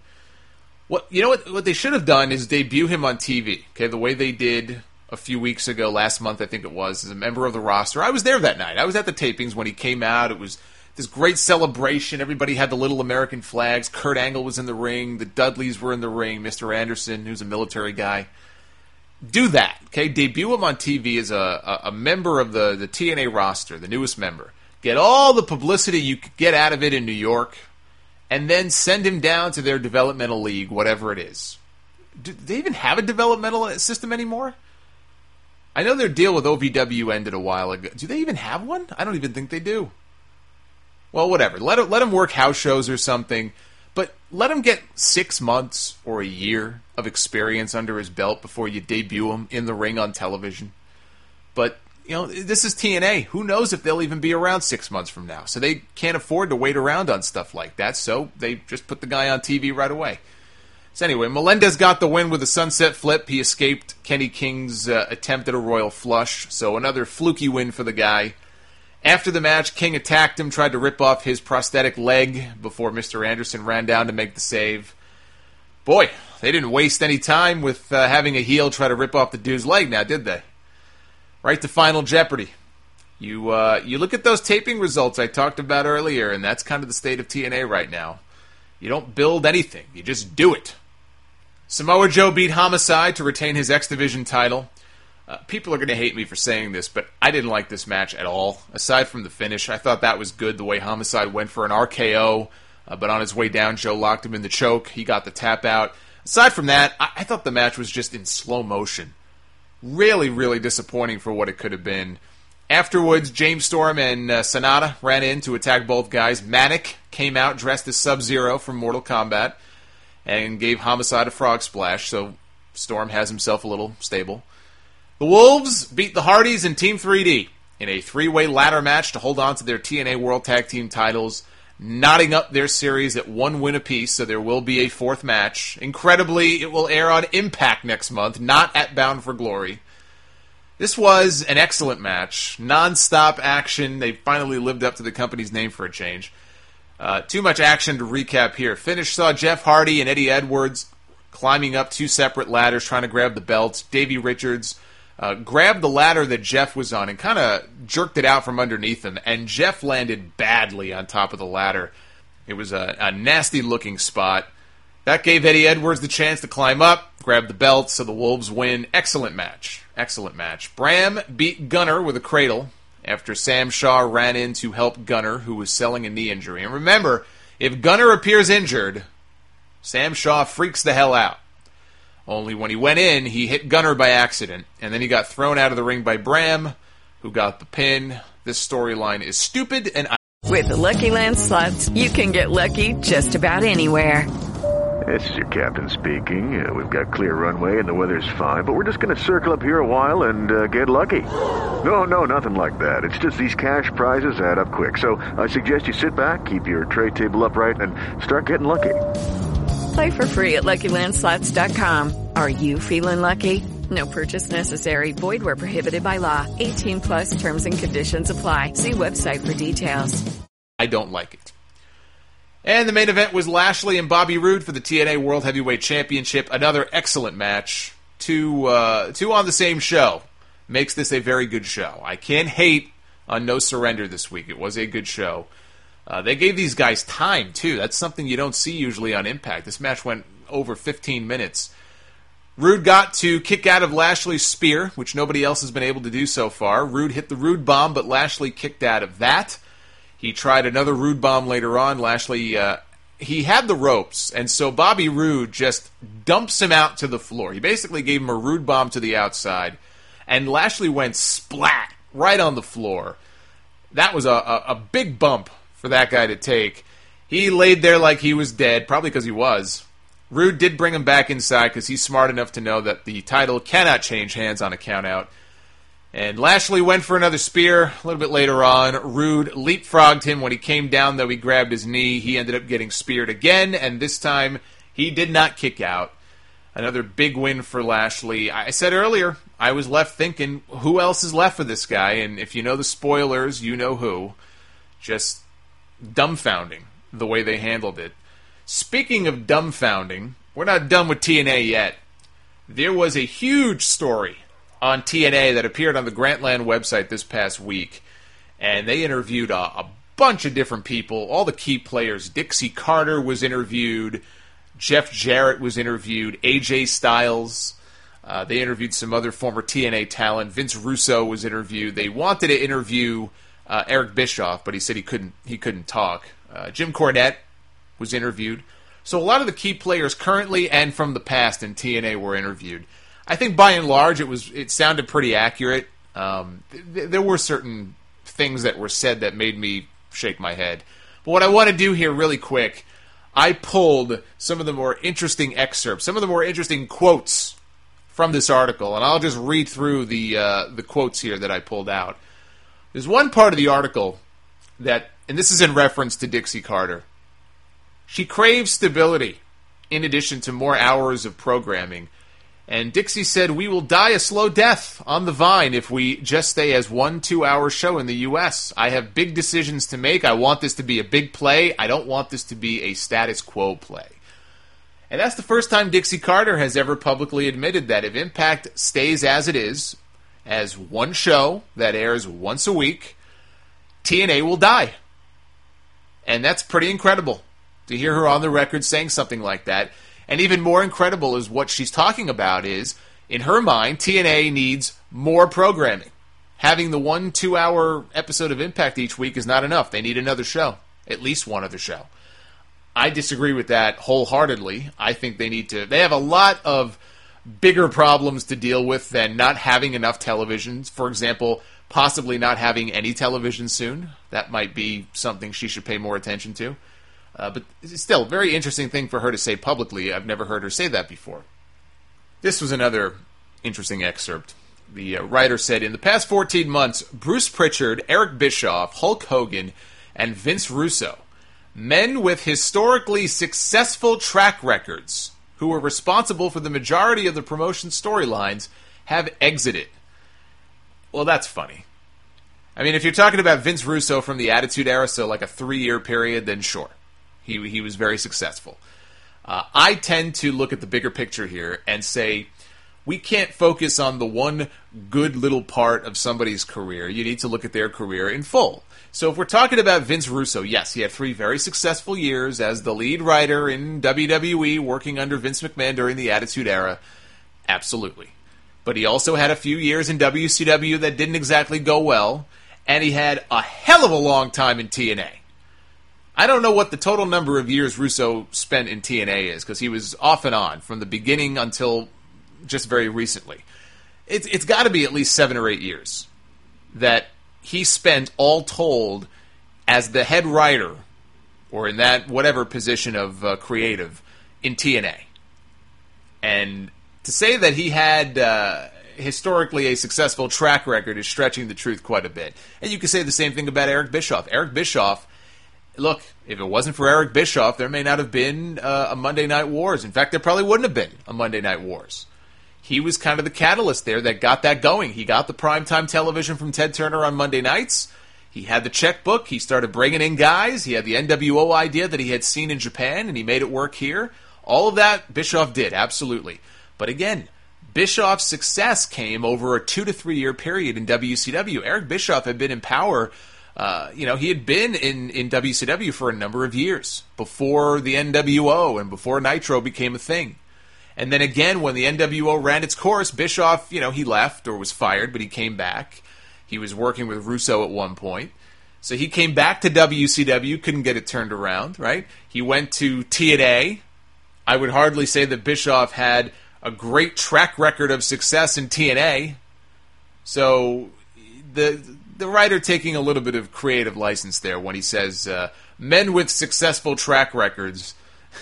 Hulk Hogan, sure. I mean, say what you want to about Hulk Hogan. He has been in the wrestling business for 35 years now, probably, and he is still as popular and relevant as ever. I give him all the credit in the world for that. And Bruce Pritchard, too. Bruce Pritchard's been very successful doing what he does.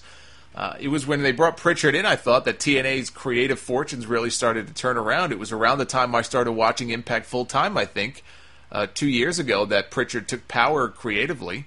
So I'm not quite sure what happened there. But, I would hardly say Eric Bischoff and Vince Russo have a proven track record historically, of being successful when it comes to creative and writing behind the scenes in wrestling. You're taking a very small part of their career and blowing it up into something much bigger. Here's another quote. And this is from Vince Russo. The internet wrestling community, and God, I hate that fucking term. The internet wrestling community thinks in-ring wrestling action should take up every minute of every show, says Russo, practically shouting, the author says. That's what they believe the business is. That's what they're fans of. I mean, they rate fake wrestling matches on a star system. The matches are fake. They're not real. Well, thank you, Vince Russo. I was not aware of this. It's like finding out that Santa Claus isn't real and the Easter Bunny is Sami Zayn. I didn't know that, so I thank him for revealing that to me. I wasn't aware that wrestling was a work. This notion that I can't even say it. The smart wrestling fans, we'll call them that. I'm not calling them by that other acronym. The notion that you and I, as, quote, smart wrestling fans, whatever the fuck that means, only wants wrestling and nothing else on the shows is complete and total bullshit. Not surprised at Vince Russo spewing bullshit yet again, but look, I don't want just wrestling and nothing else on the show. Some of my favorite segments from Raw over the years, even during the Attitude Era, had nothing to do with wrestling. It was comedy that worked, or it was Austin coming out on a Zamboni and jumping on McMahon. I love that shit. I thought that was great. If you could find me a wrestling show that takes a little bit of that and sprinkles it in with some great wrestling, I would be happy. I don't know any wrestling fan who wants nothing but wrestling for 3 hours straight. What fucking planet does this guy live on? What fans is he talking to? He's full of shit. What else is new? When asked to describe her working relationship with Jeff Jarrett, Dixie Carter said, "I will always give props to Jeff. Out of the thousands of wrestlers out there, he's still the only one who decided to create something with his own money. I have mad respect for that. Always have and always will." And just reading that, I find Dixie Carter using the words props and mad respect in the same paragraph to be hilarious. I don't know if I'm the only one. They talked a little bit about Global Force Wrestling, which we haven't heard much about recently either. Jeff Jarrett keeps making these partnerships, and he's scouting for talent. We still know nothing. We know nothing about when it's starting, about the TV show, if they even have a TV deal. We know nothing. But they talked about GFW. They talked a little bit about how they've been focusing on a lot of international partnerships because they've been partnering not just with indie promotions across the country, but other promotions in Japan. They have an agreement with New Japan Pro Wrestling, with Mexico, I think with AAA, I believe. And they asked Dixie Carter about how those partnerships could affect TNA and its share on foreign markets. And Dixie's response to this was that she isn't preoccupied with what Jeff Jarrett is doing. She said, not at all. Not even a bit. Don't know what it is. Don't understand it. Don't need to. Think about that for a second. She is the president of a wrestling organization. And the author is asking her about a wrestler who has defected, who is starting up his own promotion, and he's entering into partnerships with organizations from all over the world, some of whom have worked in the past with TNA. So it could have an effect on some of the relationships that TNA currently has or might want to have in the future if they survive and they stick around for a while. And you have the president of this company. Now, I understand she wants to no-sell it like it's not a big deal. But to say that I don't know what it is, I don't understand it, don't need to. Why in my head do I have a feeling that when Dixie Carter came into the wrestling business on day one, that exact quote probably came out of her mouth way back when? Don't know what it is, don't understand it, don't need to. And here we are 12 years later. What kind of mentality is that to have? If I'm the president of a company and this guy is starting something new, I want to know exactly what the fuck he's doing. I want to understand it. I care what it is. I want to at least understand what it is. I can't believe that she would actually say something like this, but it says a lot about the kind of executive that she is in this company, that she just feels like, I don't need to know what the hell's going on outside of our little bubble. We do what we do. They do what they do. It doesn't matter. You think WWE doesn't keep tabs, for example, on what UFC is doing? I mean, they could claim like UFC is not competition to us. I've never heard Vince McMahon say, somebody asked him, hey, UFC is doing this thing called Fight Pass, which is kind of similar to your network, where UFC is doing this, or they're breaking into China, or they're doing that. I can't fathom Vince McMahon sitting there, if he was ever asked about that, and saying something other than, he'd give the stock answer of, well, what they do is different from us, and, it doesn't really affect us that much. I can't imagine Vince McMahon sitting there going, don't know about it, don't care, don't have to. That blew my mind. Just blew my mind when I read that. They interviewed AJ Styles for the piece. He said it was insulting of TNA's final contract offer. He says he would have ended up getting a 40% pay cut had he agreed to it.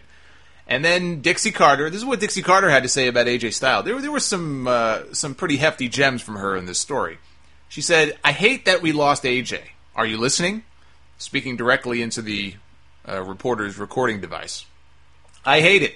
I felt like we gave him a great offer. I really did. I felt like we gave him a great offer, and I think he made a mistake. I don't know about you. AJ Styles seems to be doing pretty well these days. He's going back and forth with New Japan and Ring of Honor. He's taken all the indie dates that he can fit into his schedule, and according to AJ himself, if he's telling the truth, by the time this year is over, he will have made far more than not just the offer that TNA made him, but possibly what he had been previously making in TNA. He's not hurting for money. He's having fun. He's having some of the best matches of his career. The G1 stuff was just out of this world. But Dixie's in her bubble. And to her, how could this guy be better off going out and working for these other little promotions when we have television on Spike TV? We're number 2. Which is debatable, by the way. When you can't draw more than 200 or 300 people at your house shows, and Pro Wrestling Syndicate or any number of independent promotions is outdrawing you for live events. They are on national TV, but it's getting harder and harder to call TNA number 2 anymore. But there's a reason why I call her Delusional Dixie on this podcast. I didn't come up with that name last year because it just sounded cool. I call her Delusional Dixie because she is delusional. And this interview just proved it. This interview didn't do anything to convince me otherwise. This woman is delusional. Now, 2 things I did agree with, and then we'll move on here. There was a quote from EC3. EC3 was under contract to WWE. He was part of the NXT brand before NXT kind of changed over to what it is today. They were doing those seasons. And they talk about him in the article, and he says, it's the exact opportunity I was ready for a long time ago that I never got over there, being WWE. He says, I have a chip on my shoulder to shove it up their ass. Every second I'm out there, every chance I get, I'm motivated to make this company succeed. That quote could come back to bite him on his ass at some point down the road. Looking at the situation TNA finds itself in, who knows if they'll be around 6 months from now. I don't know that I would be saying crap about WWE, even if that is how he really feels, but I don't doubt for a second that's how he feels. He probably felt like he got a raw deal, and he's one of the bright spots of TNA. I have to say, I'm a big fan of EC3. I agree with him 100%. I just don't know that I would have actually said that in the interview. And the last quote from Dixie maybe is the least delusional thing she said the whole interview. She said, all these people say, I hope you go out of business. Why would you ever want that? You don't think we make wrestling better just by exposing more people and giving more people more options? It's the most ludicrous, short-sighted thing. The sheer absurdity and stupidity of it blows my mind. Well, I've said that a few times about some TNA stuff on this one podcast here. I feel sorry for the wrestling business if we're not around. That's what Dixie ended on in the interview. And I agree. I don't get people cheerleading that they want TNA to die. TNA will do some really stupid shit to where if that is the end result, if they do die, if they do cease to exist, they get what they deserve. Whatever happens to TNA at this point, they deserve it. It's nobody else's. I know to them it's everyone else's fault. It's Spike's fault. It's this guy's fault or whatever. It's never their fault. Vince Russo's the same way. It's never his fault. But at the end of the day, if TNA goes under, it's their own fault. I don't feel sorry for them. I feel sorry for the wrestlers. I do think the wrestling business is worse off if they cease to exist. So I'm not cheerleading it. And there are people who cheerlead it, and I don't get it. I just think it's completely dumb. So, me and her are on the same page when it comes to that. But just a fascinating article. There's a lot of other stuff in there as well, so I would recommend finding it. It's on Grantland. Check it out. But some of these comments by Dixie, especially the one about not having to bother learning about what Jeff Jarrett is up to, it's unbelievable to me. And it's a great insight, I think, into this woman's mind and why TNA, a big part of why TNA is in the position that it's in right now. They just don't learn. And that's why they copy a lot of WWE stuff, and they're completely tone deaf. They don't get it. How could you not want to learn about what's going on out there? You should always want to learn. You should always learn from other people's mistakes and their successes, and maybe what Jeff Jarrett does doesn't work. Learn from it. Maybe what he does work. Learn from it. Why would you not want to learn from it? Why would you just want to just ignore it and pretend like it doesn't exist? I don't get it. Let's move on to the mailbag. What I do get is a lot of emails from you guys. I am way behind, but I am still reading everything you send me. So the solidmonster@gmail.com, that email address never changes. Please include your name and where you are from when you write in. We have 2 MP3 audio questions kicking off the mailbag this week, and the first one here comes to us from Jesse in Texas. What's up, Solomonster? I noticed that the WWE likes to eventually turn big powerhouse guys into comedy characters. For example, Mark Henry, Kozlov, Khali, Brodus Clay, Tensai, and even The Big Show. My question to you is, do you ever see this happening to Rusev in the future? Yes. I think eventually that probably is the fate that lies ahead for Mr. Rusev. And I think once they split, because, him and Lana are not going to be together forever. Once they split, and I think she drops that bun that her hair is in, and she lets her hair down, Lana is going to become the most over diva on the entire roster. More than AJ, more than Paige, whoever else is there at the time. That's the great thing about Lana. She's doing this shtick right now. When it runs its course, who knows what the future holds for Rusev? Probably a lot of comedy like they did with Kozlov and Khali, but Lana could have this whole other career. I don't know if she can work. She's an actress. I don't know if she's been training down at the Performance Center, NXT. I have no idea. Even if it's just as a manager or some other kind of role, I just think there's a whole side to her that we haven't seen, and she lets that hair down and maybe ditches the accent. She's going to have a very bright future ahead of her, probably more so than Rusev. This next audio question comes to us from our friend Incubus. Hey, Solomonster, Incubus here. We always hear how, in years past, how the course of history may have changed if certain matches didn't take place, like if Stone Cold never faced Bret. If Rock vs. Brock did take place at 30, who would have faced Undertaker, and what would this have meant for the streak? Also, WrestleMania 2000 is outright regarded as a disappointment, yet I feel the triple threat two-fall match for the European and Intercontinental titles gets forgotten.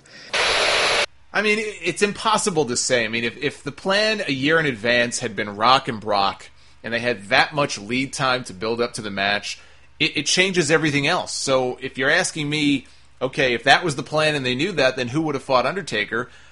I think Bray Wyatt probably would have been a good chance. They never would have bothered putting Cena versus Wyatt down as a feud that they wanted to do. And I think Wyatt, who ended up losing anyway at WrestleMania, would have just lost to The Undertaker instead. There were other names that had been batted around as potential opponents for Undertaker. Undertaker supposedly had wanted to work with Daniel Bryan. He respects him. But then everything happened with the fans, and they already had made their plans for Rock and Brock. But that would have been a hell of a match. Now, what would the outcome have been? I would think Undertaker goes over.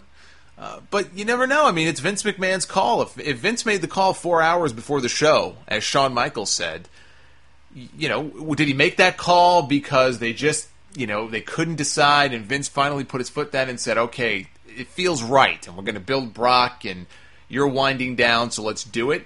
Or was it purely a decision where Vince looked at Undertaker, or maybe talked to him, and could tell that physically he just was not doing well, and he said, that's it.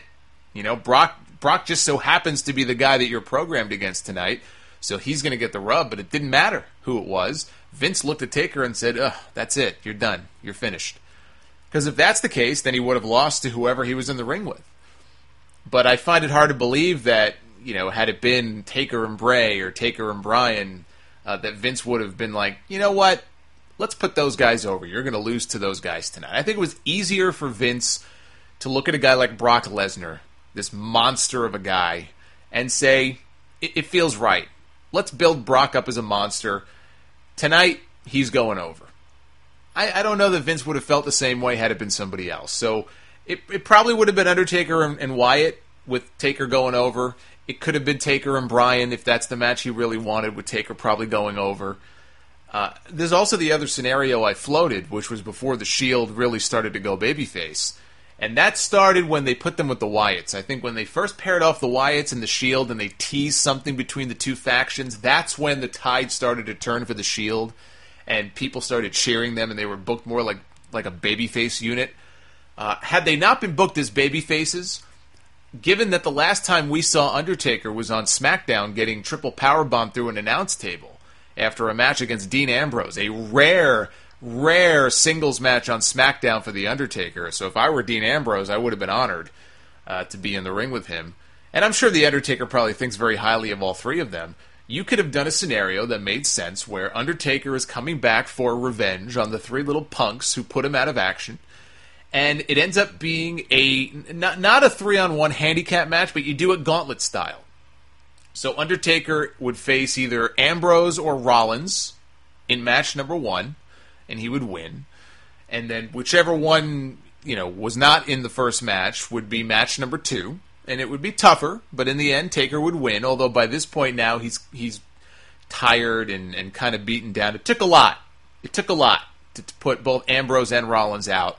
Now he's got to deal with the big guy. Now he's got to deal with Roman Reigns in that third and final match.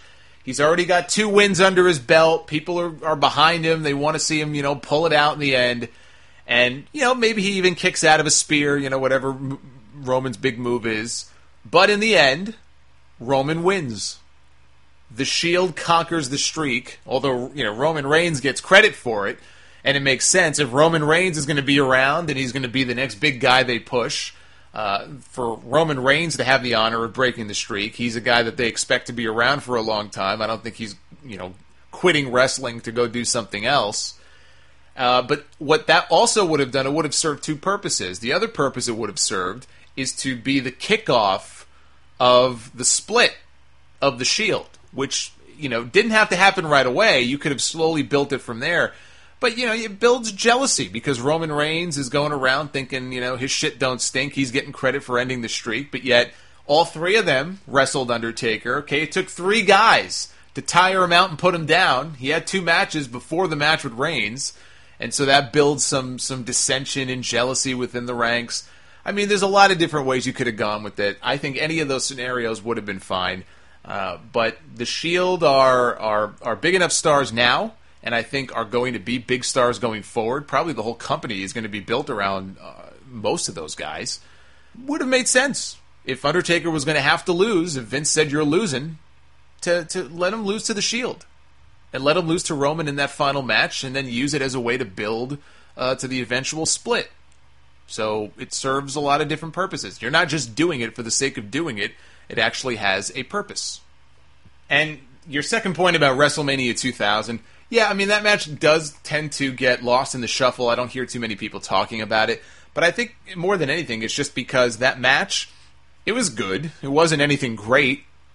Jericho, Angle, and Benoit are 3 of the big workhorses of WWE in that period. We would see all 3 guys have much better matches. And to put all 3 in the ring at once, I think I remember watching that show thinking, I thought this would be better than it was. It was good, but on some level I also found it to be a little disappointing. And as a whole, that whole pay-per-view was disappointing. There wasn't one singles match on that show. That's the only WrestleMania in history that has the distinction of having not one singles match on the show. It was all tag matches, 6-man tags, triple threat, fatal 4-way. It's overkill. It's overkill. And then the biggest buzzkill of all is having the heel retain the championship at the end of WrestleMania, which again I don't think is anything we had ever seen before. And it would have made sense to have Rock get the big win there, but I think what was happening is they wanted Steve Austin back to be in Rock's corner, and I guess he wasn't ready, so they held it off and they did it the month after. So in the end, it worked out. But there's a lot of reasons why people don't look back on WrestleMania 2000 as being some great show, because it wasn't. And even the triple threat match, it was good, but it wasn't anything to sing home about. Nathan from Cleveland, Ohio. While watching Raw Monday night, an ad came on for a local WWE house show coming in a couple of weeks. The main match they advertised was WWE World Heavyweight Champion John Cena taking on Mr. Money in the Bank Seth Rollins. I nearly vomited. I sincerely hope they did not spoil the main event of Night of Champions for me, but even more than that, I hope they don't put the belt back on John Cena. I will unsubscribe from the network that night, if so, because you see this being a real spoiler and a mistake on WWE's part, or is somebody else in charge of putting together those house show ads and could have just made a mistake when making them? It depends when the ad was made. Most of the ads you hear now and you see on the radio, whatever, they are pretty much up to date. They're always cutting new ads. But it doesn't mean anything. It's not a spoiler of anything. It's not indicative of anything, I don't think. I mean, maybe I'll look like a fool for saying that when this pay-per-view is over tonight. But I wouldn't go too crazy about it. It could very well be a house show ad that has not been updated yet. I think most of them are updated, but it could just be a matter of one hand not knowing what the other hand's doing. This comes from Ryan. I was catching up on NXT and watching the Baron Corbin-CJ Parker match when Renee Young described Corbin as a lone wolf. This got me thinking about the last lone wolf on NXT, Corey Graves. How would you feel about Corey Graves being paired off with Corbin as his mouthpiece? Graves and Corbin share a similar look. I've always thought Graves was a very good talker. Since Graves is supposedly done with in-ring action due to repeated concussions, I think he could succeed in a managerial role. He might. He is a good talker. I don't know if he's done in the ring for sure. That seems to be the story. I don't know that for 100% fact. He's definitely had more than his share of concussions, which is troubling.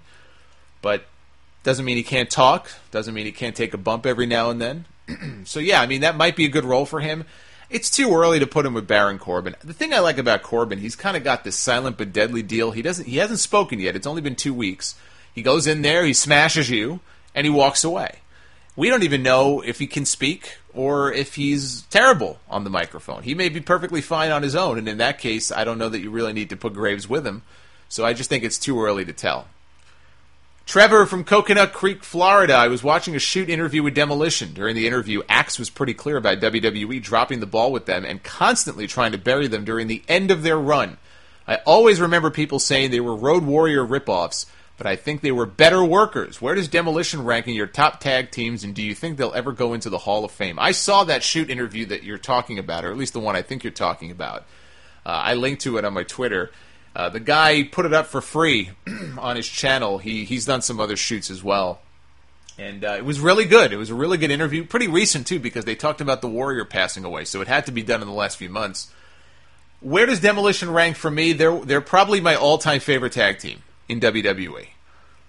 Because I grew up on them. I didn't grow up on NWA wrestling. I saw it here and there. I knew of the Road Warriors, but not until later on. Maybe had I grown up on NWA, I'd feel the same way. A bunch of Road Warrior ripoffs. Instead of spikes, they got those, those other little metal things, and they've got face paint, and, I could see where people would make that comparison. The only link, if there is one, between Demolition and the Road Warriors, as the story goes, Vince wanted the Road Warriors. He couldn't get them. They were under contract, or they didn't want to come, whatever the case was. He wanted them, he couldn't get them, so he made his own version of the Road Warriors. A couple of badasses who wore face paint, who went in there and beat the crap out of people. So, to say that they were Road Warrior ripoffs is not completely wrong, because I think they were Vince McMahon's answer to what he could not have. But, were they better workers? Probably. Bill Eadie was a number of different wrestling personalities before Axe. Even Smash, he was Crusher Khrushchev in the NWA. He played other roles both before and after Smash. He was a good wrestler. So I don't think it's a stretch to say that they were, better workers. But Demolition, to me, my all-time favorite team, first team in WWE history to three-peat, win the tag titles 3 times. Little trivia note there. Well overdue for the Hall of Fame. I think they will get into the Hall of Fame one year. I know that Axe had sued Vince McMahon in WWE at least once many years ago. It had to do with the rights to the Demolition name, which the fact that they're still using the Demolition name, I would assume probably means he won the rights to it. That might not sit well with Vince McMahon. That might have a lot to do with why they're not already in the Hall of Fame. But plenty of people who have been in legal trouble or have sued Vince and been a pain in the ass have made amends with him and been put in the Hall of Fame. So I think Demolition is definitely going to go in one day. I'd love to see him go in next year. They seem to be open to it. Both Axe and Smash seem to be open to it as well, which is cool. So I'm sure they would do it. They wouldn't have any issues with seeing Vince McMahon again or anything like that. I hope they go in. They deserve to go in. For a lot of guys who grew up on them in that period, they were what the Road Warriors were to many young NWA fans. They had memorable matches with the Hart Foundation and Strike Force and the Bulldogs, although not on TV. I think they worked mostly house show matches with them. Andre and Haku, the Powers of Pain. And I'm in 100% agreement with Axe on the end of their run, because Demolition was a big deal in WWE. And when Vince McMahon was finally able to get the Legion of Doom and he brought them over, it's almost like, and this goes to what I said before about how Vince tried to get LOD many years earlier and couldn't, and his answer was Demolition, because when he finally did get LOD, all of a sudden Demolition were shoved to the side like a couple of job guys. And Axe and Smash came over, Animal and Hawk came over, and they were the big guys in town, and Demolition was almost like an afterthought. And Hawk, or Axe, I should say, talked in the interview about having some medical issues that had to be dealt with. I think he ate seafood, and it wreaked havoc with his heart. So that's where the heart issues that he had came from. That's why he had to stop wrestling for a while, and they brought in Crush. It became Smash and Crush. And Axe would be out there managing them sometimes. They would do the old switcheroo, because, Crush and Axe look so much alike, even in height. I think Crush probably had a good 3 or 4 inches at least on Axe.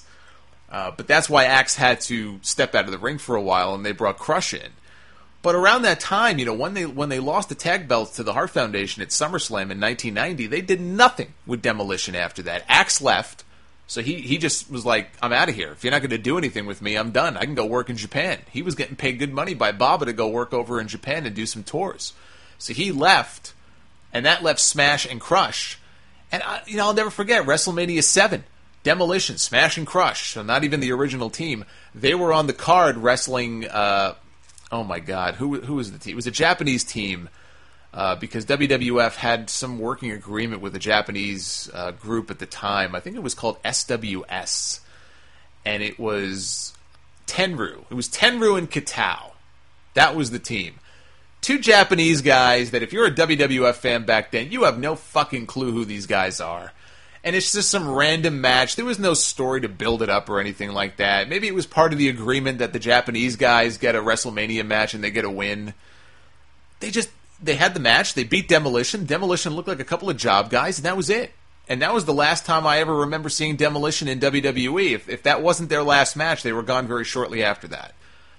Or in that gimmick, because Crush was still around, and Smash became Repo Man, one of the all-time great gimmicks. I don't care what anybody says. So absolutely, at the end of their run, they were completely mishandled, and they were completely treated like redheaded stepchildren by Vince McMahon. Like, oh, we got Hawk and Animal, we can get rid of the second-rate version of LOD. The only thing is, to a lot of fans, Demolition was never a second-rate version of LOD.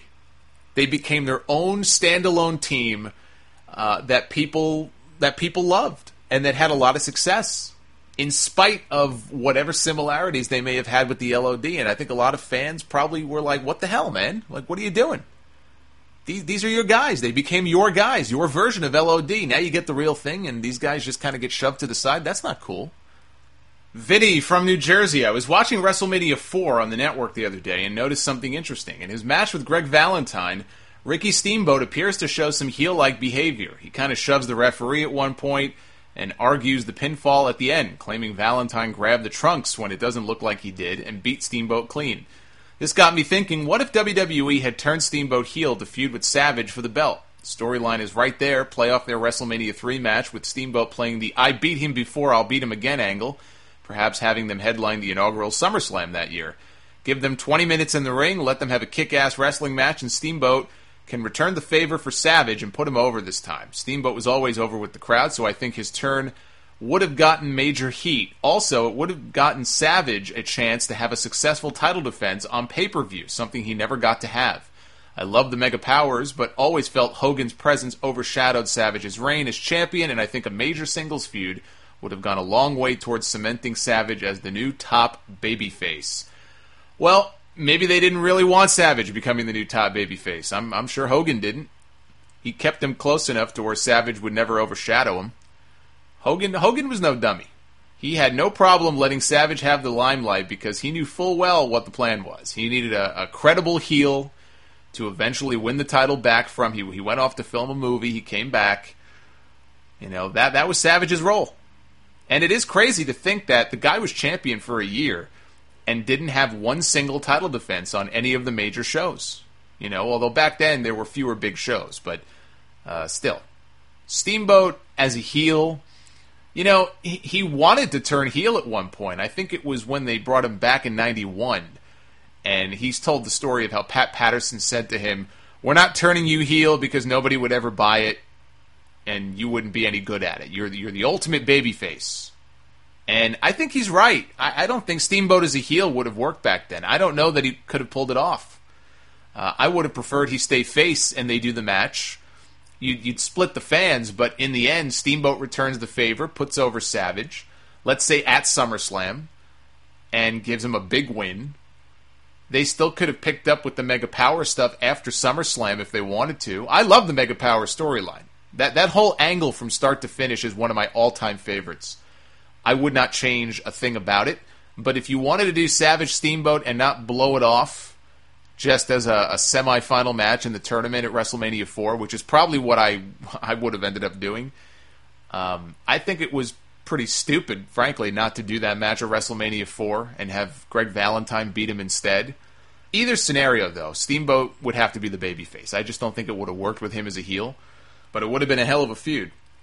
Matt from Chicago. While looking into some of the history of African Americans in WWE, I came across a more recent interview with Mark Henry where he discussed the silverback gimmick and how he flat out refused to do it, stating that he couldn't in good faith accept the role for the sake of his children. Can you explain this silverback gimmick? What was it all about? When did they pitch it to Mark Henry, and why did he turn it down? And was there any backstage heat on him for turning it down? Well, I assume what you're talking about here is the Huffington Post interview he did a few months ago.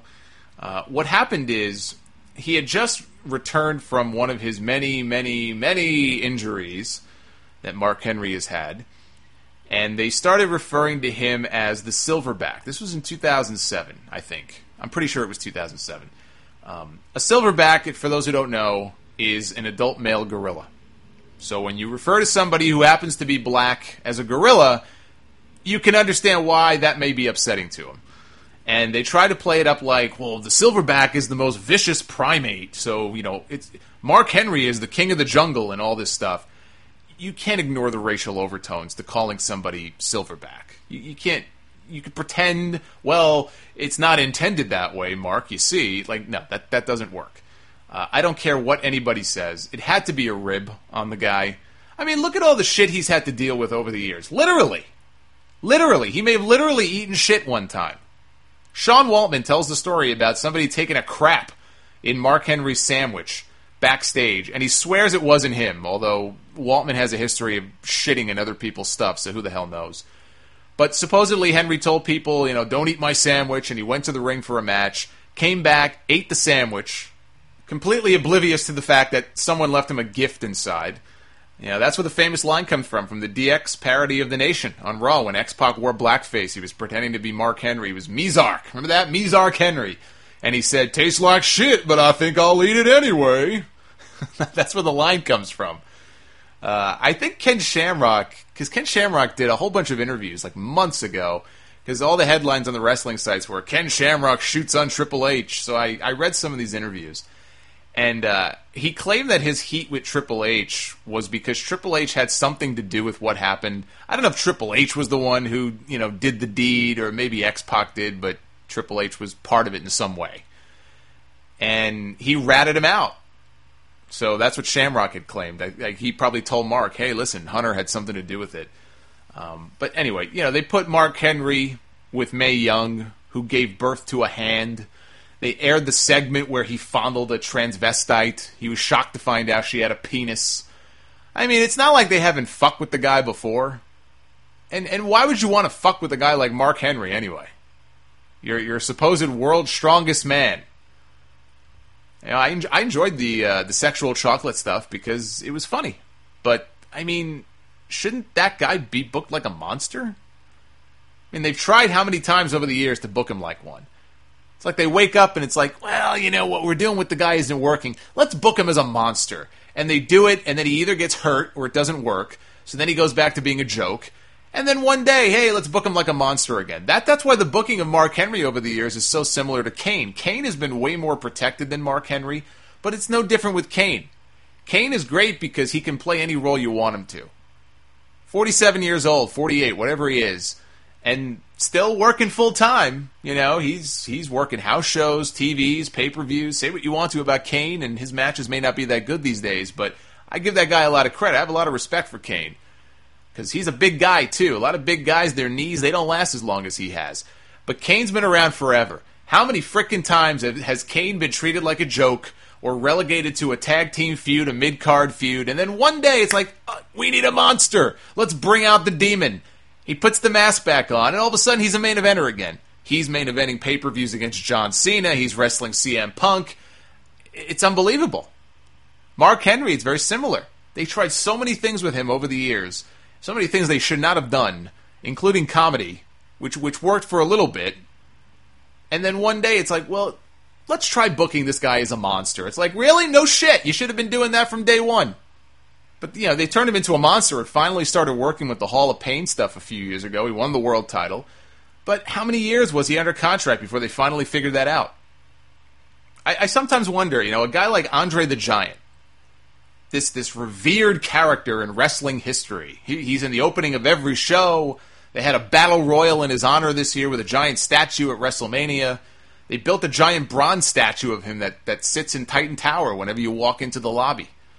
It just goes to show you how much the company has changed. If a guy like Andre came along today, and I'm not talking broken down, barely able to move Andre from the late 80s. I'm talking late 70s, early 80s Andre who could go, he can move around. If he came along today, damn well within 6 months they'd have him dancing in the ring with Hornswoggle or the fucking Bunny Rabbit. Years ago, they protected guys like that. They made them feel larger than life. Now they got 3 hours to fill every single week, and we need comedy so nobody gets over. Last question here comes from Keelan from Lurgan, Northern Ireland. Who would you regard as the voice of WWE? As a longtime fan, when you think of that company, whose voice to you is most synonymous with the product? Would it be an announcer like Jim Ross or Gorilla Monsoon, a ring announcer like Howard Finkel, someone like Gene Okerlund, or perhaps even Vince McMahon himself? I'm going to go with Vince McMahon. Vince McMahon is when I think who is the voice and the face of WWE, I think of Vince.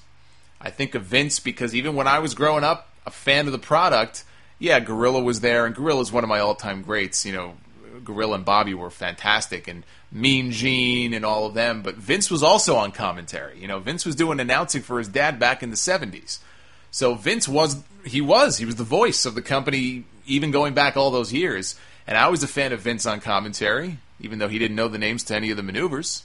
They were just maneuvers. What a maneuver! But Vince and Jesse on Saturday night's main event, I mean, come on. Can't beat that. And then Vince on Raw, so between that and anytime there was like a major angle or a major interview, Vince would be the one in the ring doing the interview.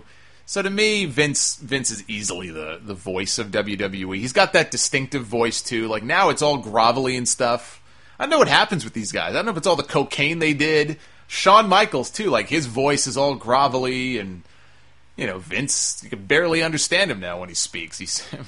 It's awful. He sounds like a chain smoker, which he can't be because I know Vince hates cigarette smoke. I've read that, so I don't think he was a smoker. God knows what else he was doing to himself over the years. But yeah, I'd have to go with Vince. This week's Sound Off Throwback takes us back 1 year. Sound Off episode 293 from September 22nd, 2013. Can you believe it was 1 year ago this week that we got the debut of heel Dixie Carter on Impact, Delusional Dixie? made her debut on Impact. Let's take you back to 1 year ago this week. It's time to go back in time. So out came Dixie Carter. She said that she is accountable as the president of the company and that she owed AJ an apology. She said, I'm sorry. I'm sorry that I ever made you think you were really important in this company. So off to the races we were with heel Dixie. She said AJ was just a little bit better than average, and that's in any pond, which she repeated for emphasis. If you were having flashbacks to Stephanie McMahon running down Daniel Bryan a few weeks ago for only being 5'8", 190 pounds, and being a solid B+, believe me, you weren't the only one. Dixie said AJ was not the phenomenal one. He was more like the marginal one, since she could not remember the last 5-star match he was involved in because he's not close to what he used to be. She said if it wasn't for her daddy's money, Styles would still be living in a trailer. She went to leave. AJ had more to say, but she demanded his mic get cut, the lights be turned out because the show was over. Either that or they just didn't pay their bill. This week's sad tweet comes to us from the man for which this segment was originally conceived, at Zack Ryder, who on Wednesday posted a tweet that read, "Somebody asked me today if I was retired." That says it all right there. And you can tweet me your own suggestions for sad tweet of the week. Let me know, at Solomonster, and I may use it here on the podcast. Keep emailing me those questions, thesolomonster@gmail.com. I mentioned before my Twitter, at Solomonster. I'll be doing live tweeting tonight during the Night of Champions pay-per-view as well as Raw, as I do each and every Monday night. 6,700 strong on there. Follow me on Facebook as well. Facebook.com/thesolomonster is a link to my profile page. We also have a closed discussion group. Type in Solomonster Sounds Off and you can apply for membership. And don't forget, we have a YouTube channel as well. You go to youtube.com/thesolomonster. Should take you right there. You can subscribe as we get ever so closer to 10,000 subscribers. So thank you to everybody who has joined us on the YouTube. That's what I'm calling it from now on. I'm going to call it the YouTube. You can make a PayPal donation anytime on thesolomonster.com. You'll find the donation box on the right-hand side. $10 or more will get you a wrestling nickname. And please do remember, ProWrestlingTees.com/Solomonster Sounds Off. We only need a few more shirts to meet our threshold, and then I can upload a whole bunch of new designs for you guys. So please consider buying a shirt. ProWrestlingTees.com/Solomonster Sounds Off. You can also get a free 30 days of Audible because of me. This show, this podcast, we're giving you free 30 days of Audible.com service. If you go to audibletrial.com/Solomonster, you get one free audio book. Check it out. Every time somebody signs up, it's just a way to support the show. And who wouldn't want to support this podcast? Because I've just rambled on for 2 hours and 11 minutes. I'm almost out of spit. I can't even talk anymore. That's my sign that it's time to exit. Episode 346 in the books. We'll be back with episode 347 next weekend. We'll have thoughts on Night of Champions, Raw, whatever the hell happens this week in TNA. Who can predict anymore from one week to the next? And we'll have your mailbag questions and a whole lot more. So, until next time, be well, stay safe, and we will see you right back here next weekend for a brand new podcast. Until then, take care, guys. The good, the bad, and the ugly. The Solomonster Sounds Off. Jonathan writes in, Sheamus and Dean Ambrose don't defend their U.S. title for weeks and how the titles mean shit. Let me school you, son. There's a big difference now, today, between the world title and the secondary titles. WWE has done a horrendous job. So they lose and they lose and they lose, and soon enough, people look at them as losers who happen to carry around a belt. That's not how you make your title seem important. Your champion should look strong. So now that I shot down your argument there, if Brock comes back and defends the title at Survivor Series, and then again at the Rumble, and again at Mania, the world will not end. Business will not die. But I guarantee you, those Brock Lesnar title defenses are going to be must-see TV when they happen. So eat your sour grapes and just relax. Solomonster Sounds Off. Since 2007 on thesolomonster.com, Stitcher Radio, and iTunes. Solomonster Sound Off.